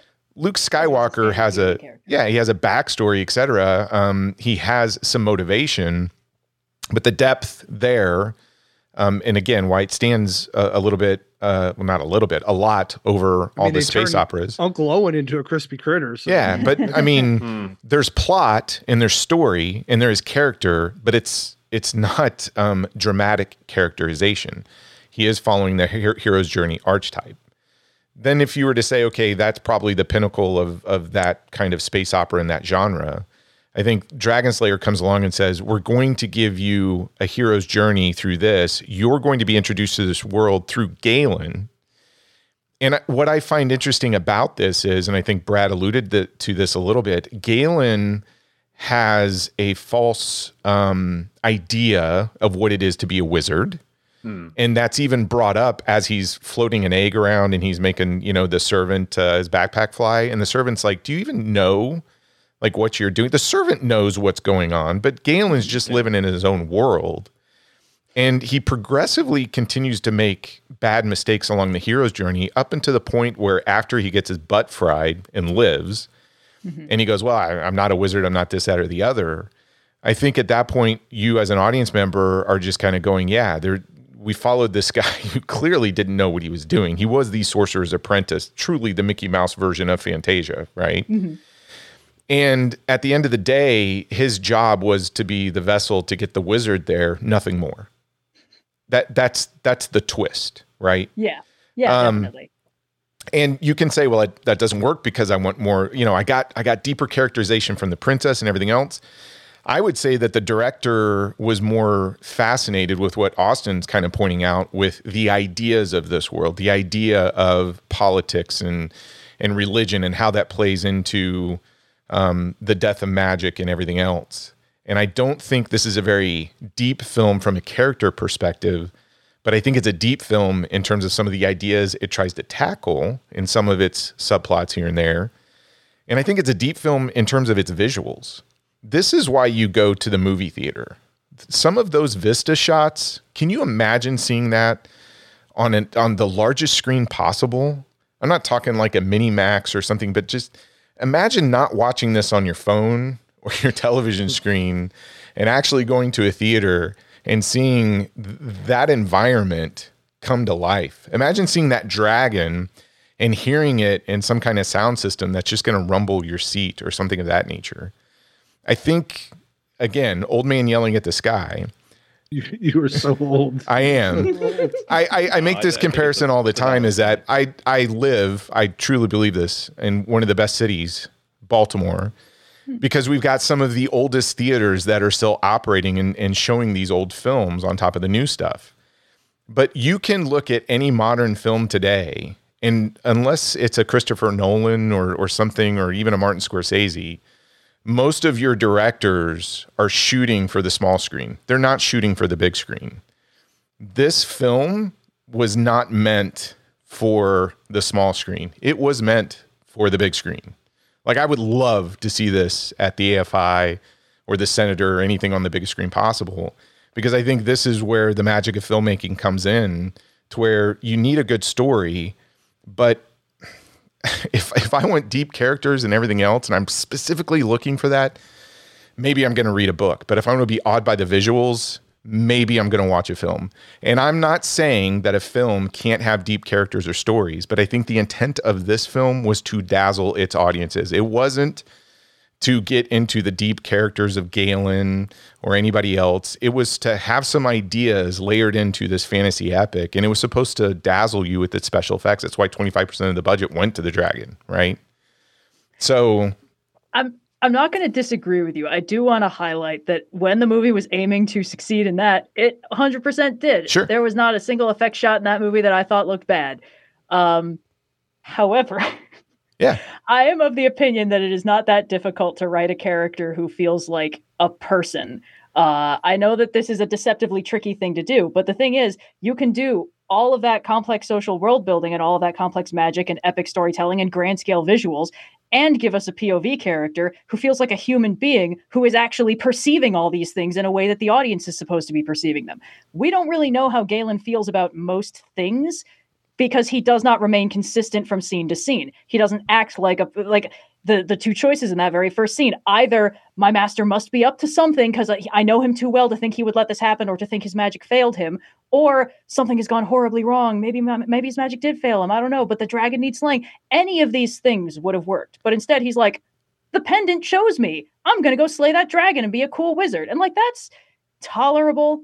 If it's just about how he's immature and he's like, wow, all the power I ever wanted, and then the entire movie spends the rest of its runtime just kicking his ass back into the dirt because he's not actually a wizard, that's an angle that they could have clarified. I totally agree, but that's why Matthew Robbins is not spoken in the same vein as a Steven Spielberg or a Martin Scorsese. Yes. I'm just saying it is a part of the movie that does not work. And because of the way that we experience fantasy worlds, usually through the eyes of a POV character, I think failing at step one of making the POV character make sense is a huge detriment to letting the audience immerse themselves in the world, which is why we're all like, yeah, it looked great, but why the fuck did these things happen? And it's like, these probably would have made more sense if Galen seemed at all curious about understanding why they were happening, rather than just being like, I made the table fall over. Sorry, Your Majesty. Anyway.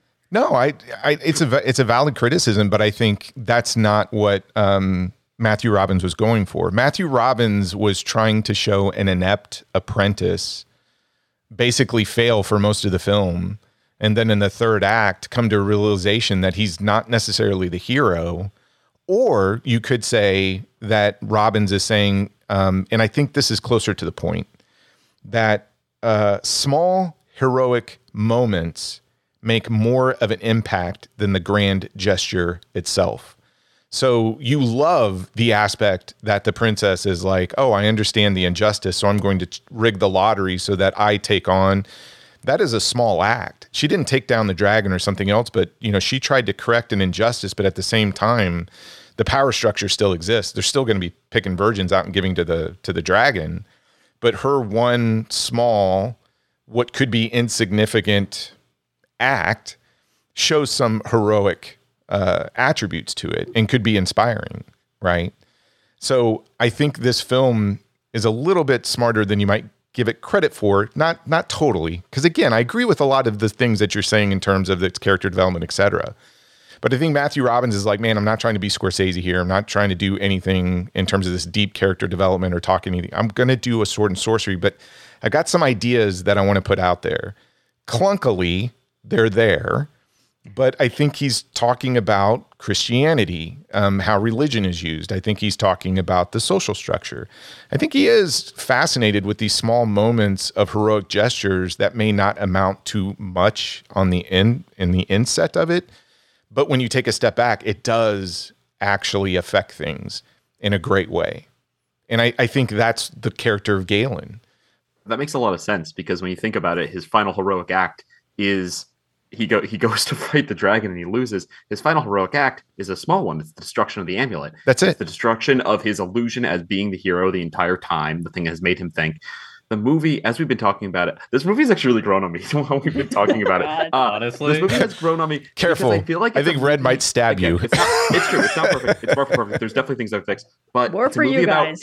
It's a movie about responsibility, right? Yeah. Like our three ostensibly most important hero figures, Valerian, Galen, and Elspeth, all take on responsibility they had previously shirked.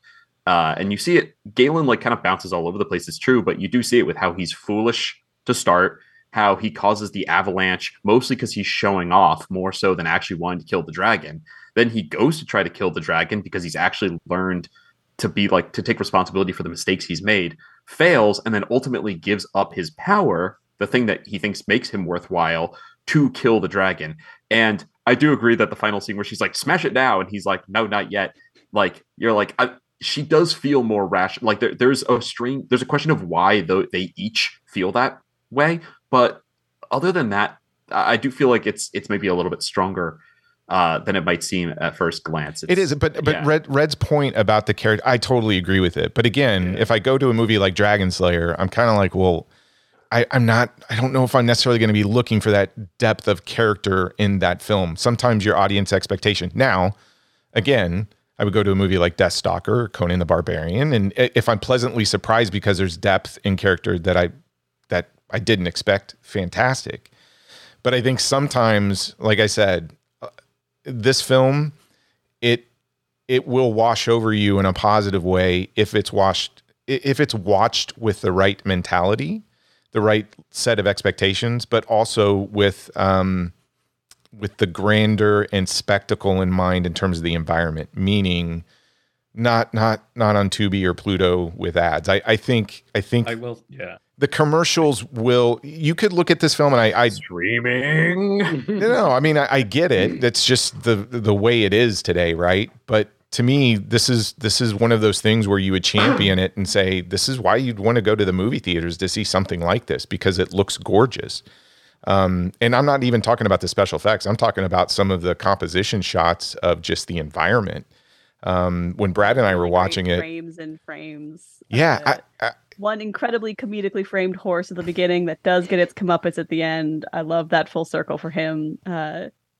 It's visually gorgeous. I agree with you that it definitely would be benefit from definitely watching without ads and definitely watching on a home screen. I think that the thing we're getting hung up on a little bit, I think Red, to your point, Galen is probably the weakest written character, and he's our POV character. So if you don't connect with him, it can make it difficult to connect with the movie. But at the same time, I quite enjoyed this, and as much as I agree that I think Galen is written very inconsistently scene to scene, I think because he was a character who already knows how the world works, and so we were not learning how the world works through him, but rather through seeing it as it went by. It still worked for me, even if I recognize that he's definitely not well written. I agree with you, Red. Scene to scene, different guy, but I would hesitate to be so hard on a lot of the other characters in the film, even if they're not given as much to do, just because I do think that they're overall internally consistent. Galen being the exception, and unfortunately also being the protagonist, means that he's the most obviously. That's totally fair. I agree with that. Yeah. I'll kind of speak to what you were saying about how the way that the movie was meant to be viewed. Because when you were mentioning how you watched it with the 4K version, I was like, oh, that's how it was meant. That's how it's supposed to be watched, And it kind of does make me want to go and get the 4K version and watch it with that new perspective. So, well, look, if this thing ever shows up at the AFI in Silver Springs, Maryland, right outside of DC, we're flying Red in, everybody. We're going to brainwash her into liking this film. Good luck. No, I like the Dottabomb slush fund doesn't have that much money in it, so we'll have to figure out what to do. Greyhound bus it then, not fly. Okay. How's that? Yes. There you go. It's an interesting movie. It's an interesting combination of competence and strange lack thereof in weird places. Because when I'm measuring the difficulty of making this movie, I think making the dragon look good is a much more Herculean task than writing some goddamn dialogue that makes sense if you look at it for 5 seconds. I think we're doing a lot of work to make this movie make sense in post by being if you really squint and you conspiracy board out exactly what Galen might be thinking between these scenes, I think we can pull meaning out of the white noise going on behind his eyes. But it's so weird to me because I do not require Spielbergian levels of depth from my protagonists. Lucas levels of depths would be fine. There are stock fantasy trope characters for a reason. There are humble farm boys and roguish rapscallions and princesses with attitude, and it's so easy to just turn them loose and let them do the easy thing. And they didn't do that with Galen. He's not exactly a stock trope. He's a punchline from a wordless musical number, and they were like, we're going to make this guy the protagonist of our complicated movie about dragons and Christianity and the decline of magic in the world.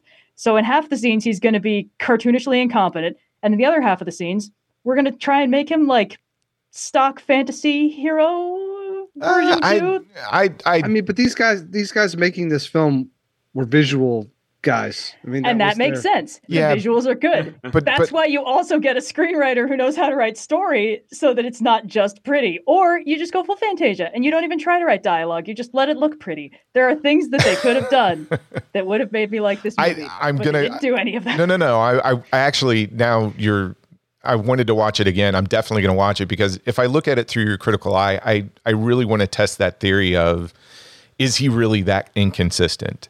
Or if you're talking about a 3-act structure, does it really lean into the first 2 acts of him being incompetent and not very good?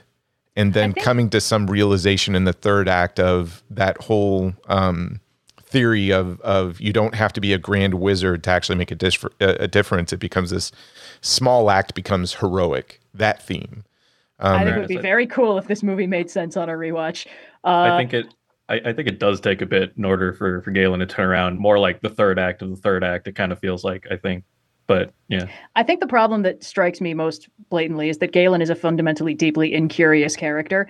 And the thing is that starts off very reasonable. He just got power when clearly he has wanted power his whole apprenticeship. So he's like, oh my gosh, it shows me, it's glowing. And it took me so long to figure out what the hell he was freaking out about because it's like a thing in the study glowed. And now I'm losing my mind about it. And he doesn't even, it takes him a little while to be like, the amulet, it's working for me now. Now I can do magic because the amulet, I guess, is the source of the magic. It's like, okay, cool. I'm learning things about the world building. I'm learning things about the magic. And then sometimes it works really good. Sometimes it doesn't work really good. And we never even get a cursory bit of him being like, it's strange that I can't control the magic as well as my master could. Or like, I wanted it to just block the thing, but instead it collapsed. Maybe I need to practice more, like any of that. But instead, he's basically just silent. And they spend all that time instead on inferring a romantic subplot between him and Valerian because she girl and he boy. And what else could they be doing? And it's just like she's not girl all the time. As soon as she was like, "Oh, you're in love, aren't you?" And he was like, "Yes," I was like, "Fuck, of course we're doing this." It's the 80s where there was 3 screenwriting ideas to go around. For that a little bit, because I know it's a little stocky in 80s, but also it tickled my little brain a little bit. I was like, ha ha ha, it's the not like other girls. They're going with the brunette this time.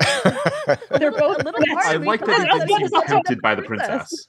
He just likes Valerian. He just likes Valerian. And I think that's, not, it's not like the romance was a huge part of it, but like it's romantic fantasy. It's romantic in the non-love sense. It's the over-the-topness of it all. And I appreciate a little taste of that. It's not the most perfectly executed love plot in the entire movie, but I wouldn't hold that against it. Yeah, look, I agree with, depending on what optic you look at it and where you're going to put your weight in terms of what your expectation is for that film, all of these comments are totally valid. And I think I can't remember who said it, might have been Sophia or something. It totally makes sense why critics may gravitate to something because they feel like there's a little bit more meat on that with its social commentary. Whereas the audience will come back and have that reaction of like, well, the dragon's cool, but man, I didn't get some of these other sequences. As many times as I've seen this thing, if you haven't guessed, I do truly love this film. This was my week's pick anyways. I absolutely, as many times as I've seen this thing, will pick up on something a little bit different. Am I putting that in there and it just doesn't exist? I'm sure, probably. Maybe as Brad will call out in my old age, I'm just getting brain dead in some aspects. But at the end of the day, I think this movie actually is a little bit smarter than some people give it credit for. It's not in your face in terms of what it's trying to say with some of these characters or even its ideas or themes. Is this something that you get more out of a rewatch? Absolutely. I think so. But you have to understand that there are flaws in it 100% throughout the whole thing. But those flaws, to a certain degree, I think set it apart in some unique way and make it interesting. That they don't fill in all of the gaps. I think that's intentional. But one guy's opinion, right? What you're saying is that it's the rubber of the 80s. Stop. Noir, you can't do this to me. It's not allowed. You can't make me talk about rubber on another podcast. It's the rubber of the 80s. I don't know if it's the rubber of the 80s. But you're making me want to go back and watch Rubber again. Yes. Oh, God. Data. Okay. This is great. Like, this is what Brad and I always hope for, bringing people on and not having sort of a love fest over a particular film or even a hate fest, but getting enough people that come at it with a different angle. Some like it, some don't like it. I mean, that's the great thing about film. That's why we talk about film for so many episodes. You want to share those ideas. You never really want to convince somebody and say, wow, you're wrong. You got to look at it this way. But even everything you're talking about, Red, it makes me want to go back and watch it again and take everything that you've talked about and say, oh, can I see what she's talking about from that perspective? I hope you have a wonderful time. I hopefully will never have to rewatch this movie. Again, like, everyone's tastes are different. Everyone's deal breakers totally are different. Fair, yeah. For me, if I can't get into the characters or if I can't at least understand why they work, the rest of the world's just going to slide off of me. I need a POV character that seems like they're interested in learning how the world works, or at least are engaging with it in a meaningful way. And there was enough hints of a hard magic system that then they refused to show me, where I was like, all right, I'm not going to get anything out of this except dragon cool. Totally fair. Yeah. So, but you guys have fun. I mean, maybe don't watch it on Pluto TV. I think, if now we I have feel one solid recommendation from the 4 guests, don't watch this on Pluto TV. Honestly, it's $4 on Amazon, and I was tricked. Should have watched it on Amazon. Gave me a welcome reprieve from the movie every few Saved minutes, me a which lot I of time. appreciate. Your time is worth more than $4. My schedule, I planned it so I would finish just before I had to do something. So I had to actually pause the movie and go do stuff for hours and then come back and finish it. Because the Pluto TV ads. We're also learning a valuable lesson about where you consume your media. Don't trust Pluto TV. Hey, I'll put it this way. Look, if you're watching a 80s canon film with Chuck Norris, Pluto TV's fine for that, right? I watched a lot of Rush Hours on Pluto TV, and that's great. But there you go. Yeah, everything else. There's something about some of these films, like my God, I couldn't imagine watching something like 2001: A Space Odyssey on Pluto TV. I mean, that would be 8 hours long. But B, the commercials would interrupt, I think, the fluidity of some of the visuals. And I think some of that exists in this film to a certain degree. Again, you're not going to say this director's name in the same league as Spielberg or any of the others, but yeah, Chuck Norris, fine. Pluto TV all day long. Dragonslayer, absolutely not. So we have this question. I think we know where one person's definitely going to land, but we got to go through this. Why am I the heel of this episode? It's fun. Have you been a part of this episode? Like, it's totally fun. Are you not listening to all the things? I'm glad not to dislike this today. movie. It's usually Brad, so I'm glad it's somebody else. Is this what it feels like to be a good guy? Wow. We love you, Red. We love you. We do. Thanks. So I'm going to start with you. We just got done having a lively discussion of Dragons. This is one of my favorite discussions we've had, which I knew it was going to be because you guys are amazing. So is Dragonslayer a bomb? Yes. I think that, look, here's the thing. I am a bad movie aficionado. I love watching movies that everybody tells me suck because I always know that there is good stuff in them, and it's always true. The Cinema Wins motto is that every movie is somebody's favorite, and he wants to figure out why, and that's what I go into bad movies trying to find. And in this one, when I looked up what everybody got out of it, they were like, that dragon looked amazing. It was so inspiring. I didn't know that VFX could look like that, and I was like, that's cool. I've grown up in the 2000s, so I did know that movies could look like that. So I'm not getting that same kind of transcendent experience out of this that Del Toro and George R.R. Martin did when they watched this movie at a formative age and were like, dragons can look tight as fuck. So yes, I think that there was a good thing that came out of this movie, and it was inspiring better things. But the movie itself is a bomb. That might be one of the best reviews we've ever had. Austin, I'm going to kick it over to you. Where do you land on Dragonslayer? Is it a bomb or not a bomb? Oh my goodness. It feels so unfair to put it into either camp. I feel like it really succeeded where the makers of the film cared about it succeeding. I feel like a real bomb would be a movie that the people who were making it really thought it was going to be are really convinced it's one thing. It was actually something else. There are definitely movies I've seen that are like that, where they're like, oh, you didn't get it. I'm like, I don't think you got it as you were making it. I think these guys knew exactly what they were doing, and I think there are missteps.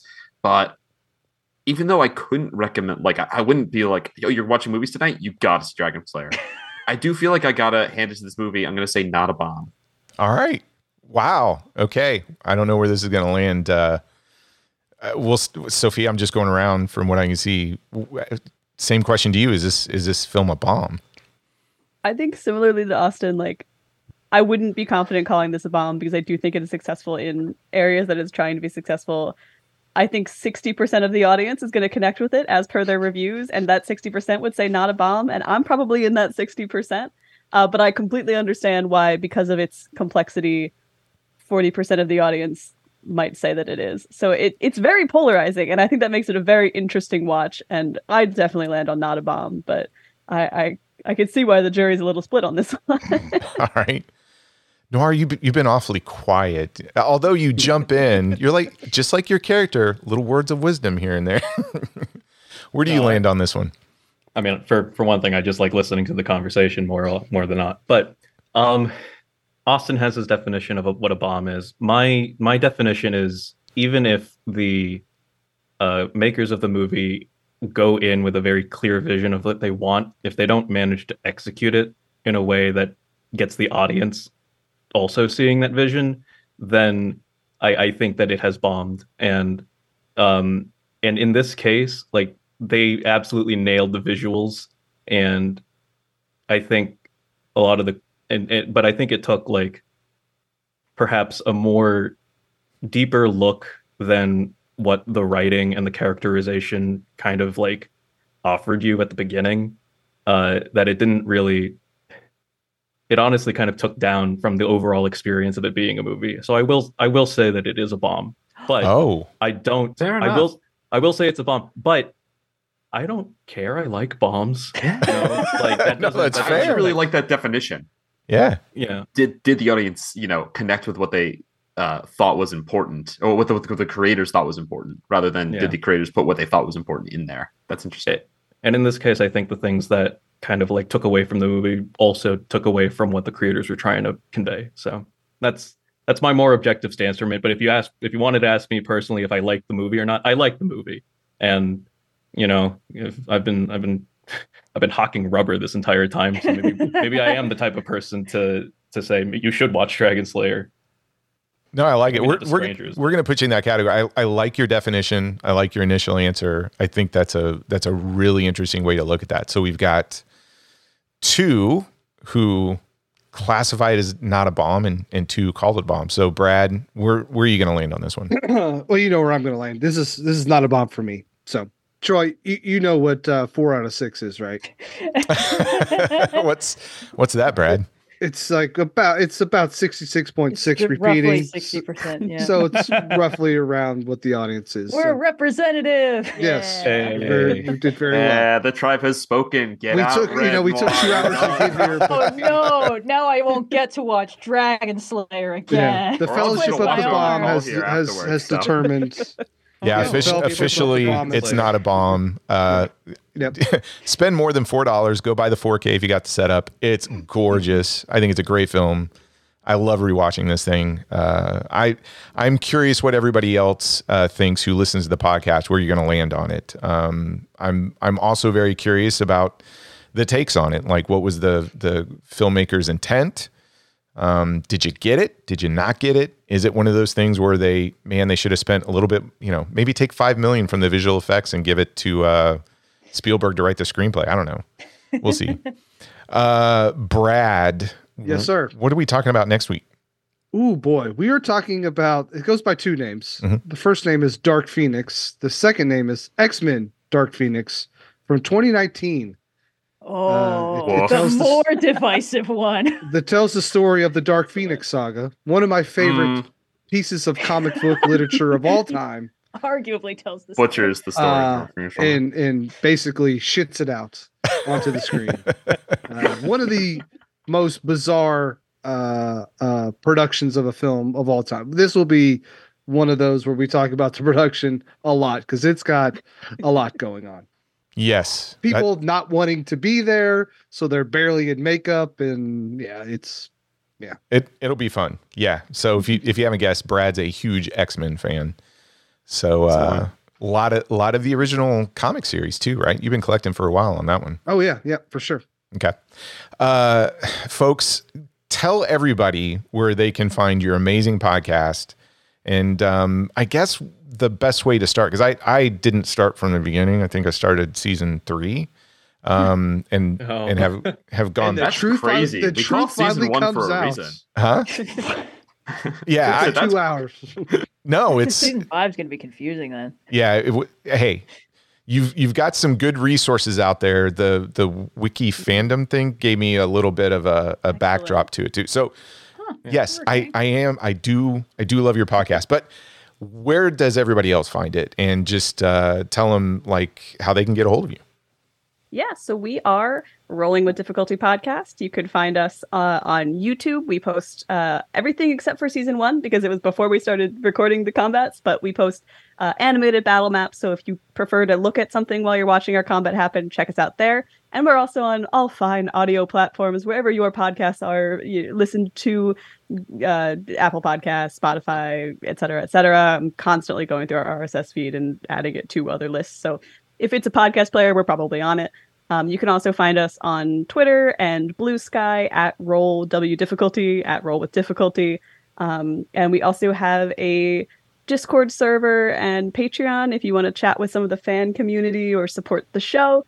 Both of those are linked in the show notes for all of our episodes. So check us out, give us a listen. We're wrapping up our first campaign this month, which is insane. And we're getting geared up for campaign 2. So a great starting point if you want to listen to one story in its entirety, go back to season 1 and listen through campaign 1, or hang out for a few months and this summer check out campaign 2 and start fresh with our brand new cast of characters and explore more of the Planescape with us. Are you going to do some more of those because I think before this last episode you did a Q&A session that was super entertaining. Are you going to do some more of those? yeah, we're going to do another Q&A after this season wraps up. It'll be a little longer than usual since it'll be kind of a post-campaign and post-season Q&A. And we tend to do them once or twice as a season's coming out. So there's definitely going to be more of those in the future. We've also got a couple cool one-shots planned for the downtime between seasons where we'll be playing different systems than D&D. So those are great jumping in points too if you are interested in things like Call of Cthulhu, A Familiar Problem, the Avatar Legends TTRPG system. We love trying out other systems in those like one-shots, and they're very easily digestible. They're one podcast, maybe two if you're feeling fancy. So definitely a couple points of entry if you're interested. Yeah. Do you sleep, Sophia? I've always wanted to know this question. Jury's still out. Jury's out on that one. Yeah. I podcast a lot. Quite a bit, yeah. Yeah. Desperately trying to get everyone I know to start a podcast at all times. And so far it's worked. So. All right. There you go. Very persuasive. Brad, if anybody wants to share their thoughts on Dragonslayer, or maybe give us some recommendations on some movie bombs we should be talking about. I think this year we're going to do another month of listener requests. We are for sure. Okay. That's notabombpod@gmail.com, or head over to our lovely website that I am slowly rebuilding, notabombpodcast.com. Thanks for our hosting, for upgrading everything and breaking all of my lovely work. Yeah, that's... and then you can hit the contact us button over there and hit us up there. Or you can find us on X, Facebook, or Instagram. Okay, you know what, Troy? Calling it X is just... Still not there yet? Fucking stupid. Twitter. We all know it's Twitter. You know, if you have to say formally Twitter, your rebranding sucks. So even Siri says that whenever it reads like text aloud, like a link, X, formerly Twitter. And I'm like, thank you, Siri. We are. And outside of Rolling with Difficulty, I think we have a couple other podcasts to push too, right? Yeah, that's Gentleman's Guide to Midnight Cinema, Watch Skip Plus, the VHS Files, Night of the Living Podcast, the Backlook Cinema Podcast, Mixtape Podcast, some podcast called Movie Struck, and Readers of the Podcast. Yes. Head over to YouTube. You can, our good friend Josh, I mean, they've got VHS Files podcast on there now. He's got a new video. Is it Body Bags or? Body Bags, yep. Yep. And then John has, and now for something a little bit different. Those are all great shows. Sophia Austin Noir Red. I don't know if I've said this, like big fan. And I can't thank you enough for just taking time out of your busy schedule and talking Dragonslayer with us. I had a blast tonight. I hope you guys had a good time. Super fun. Yeah. So fun. So more antagonistic than I anticipated, but I had a good time with it. I was trying to workshop like a Red Man, like Method Man joke for Red and I as like antagonists, but I couldn't come up with one. But I was workshopping it. I just couldn't get it out. So tragic. Well, the great news, you're going to love this. June, we're just doing sword and sorcery films. So we may have to share our list with you of what we're going to talk about. They've all bombed, either critically, financially, or both. And if you guys are so kind, we would love to have you back on again, and we'll let you pick which one out of the, I think we're doing like 5 weeks almost, isn't it? Or 5 There are 5 weeks, 5 recording days or weeks in June. So yes. So hopefully we can get you guys back on. We'll find a movie you like, Red. It can't be that hard. I like Conan the 1980s version. I love it. But yeah, we would love to have you guys on and hopefully in June. So yay. Awesome. Yeah. Cool. Folks, I don't know if you're listening in the morning, the afternoon, evening. Thanks for stopping by. Head on over to Rolling with Difficulty. Give their show a listen. It's fantastic. Come back here next week. We're going to hear Red drop something again. We're fine. Red is throwing things in rage. You guys can't see it, but I'm so pissed. I smacked into my dice tray. Okay. I dropped my treacherous It's okay. We know you don't like the movie. It's all right. The episode's over. The episode's over. Calm down. It's all right. Come back next week. We're going to hear Brad talk about the X-Men. So we'll catch you then.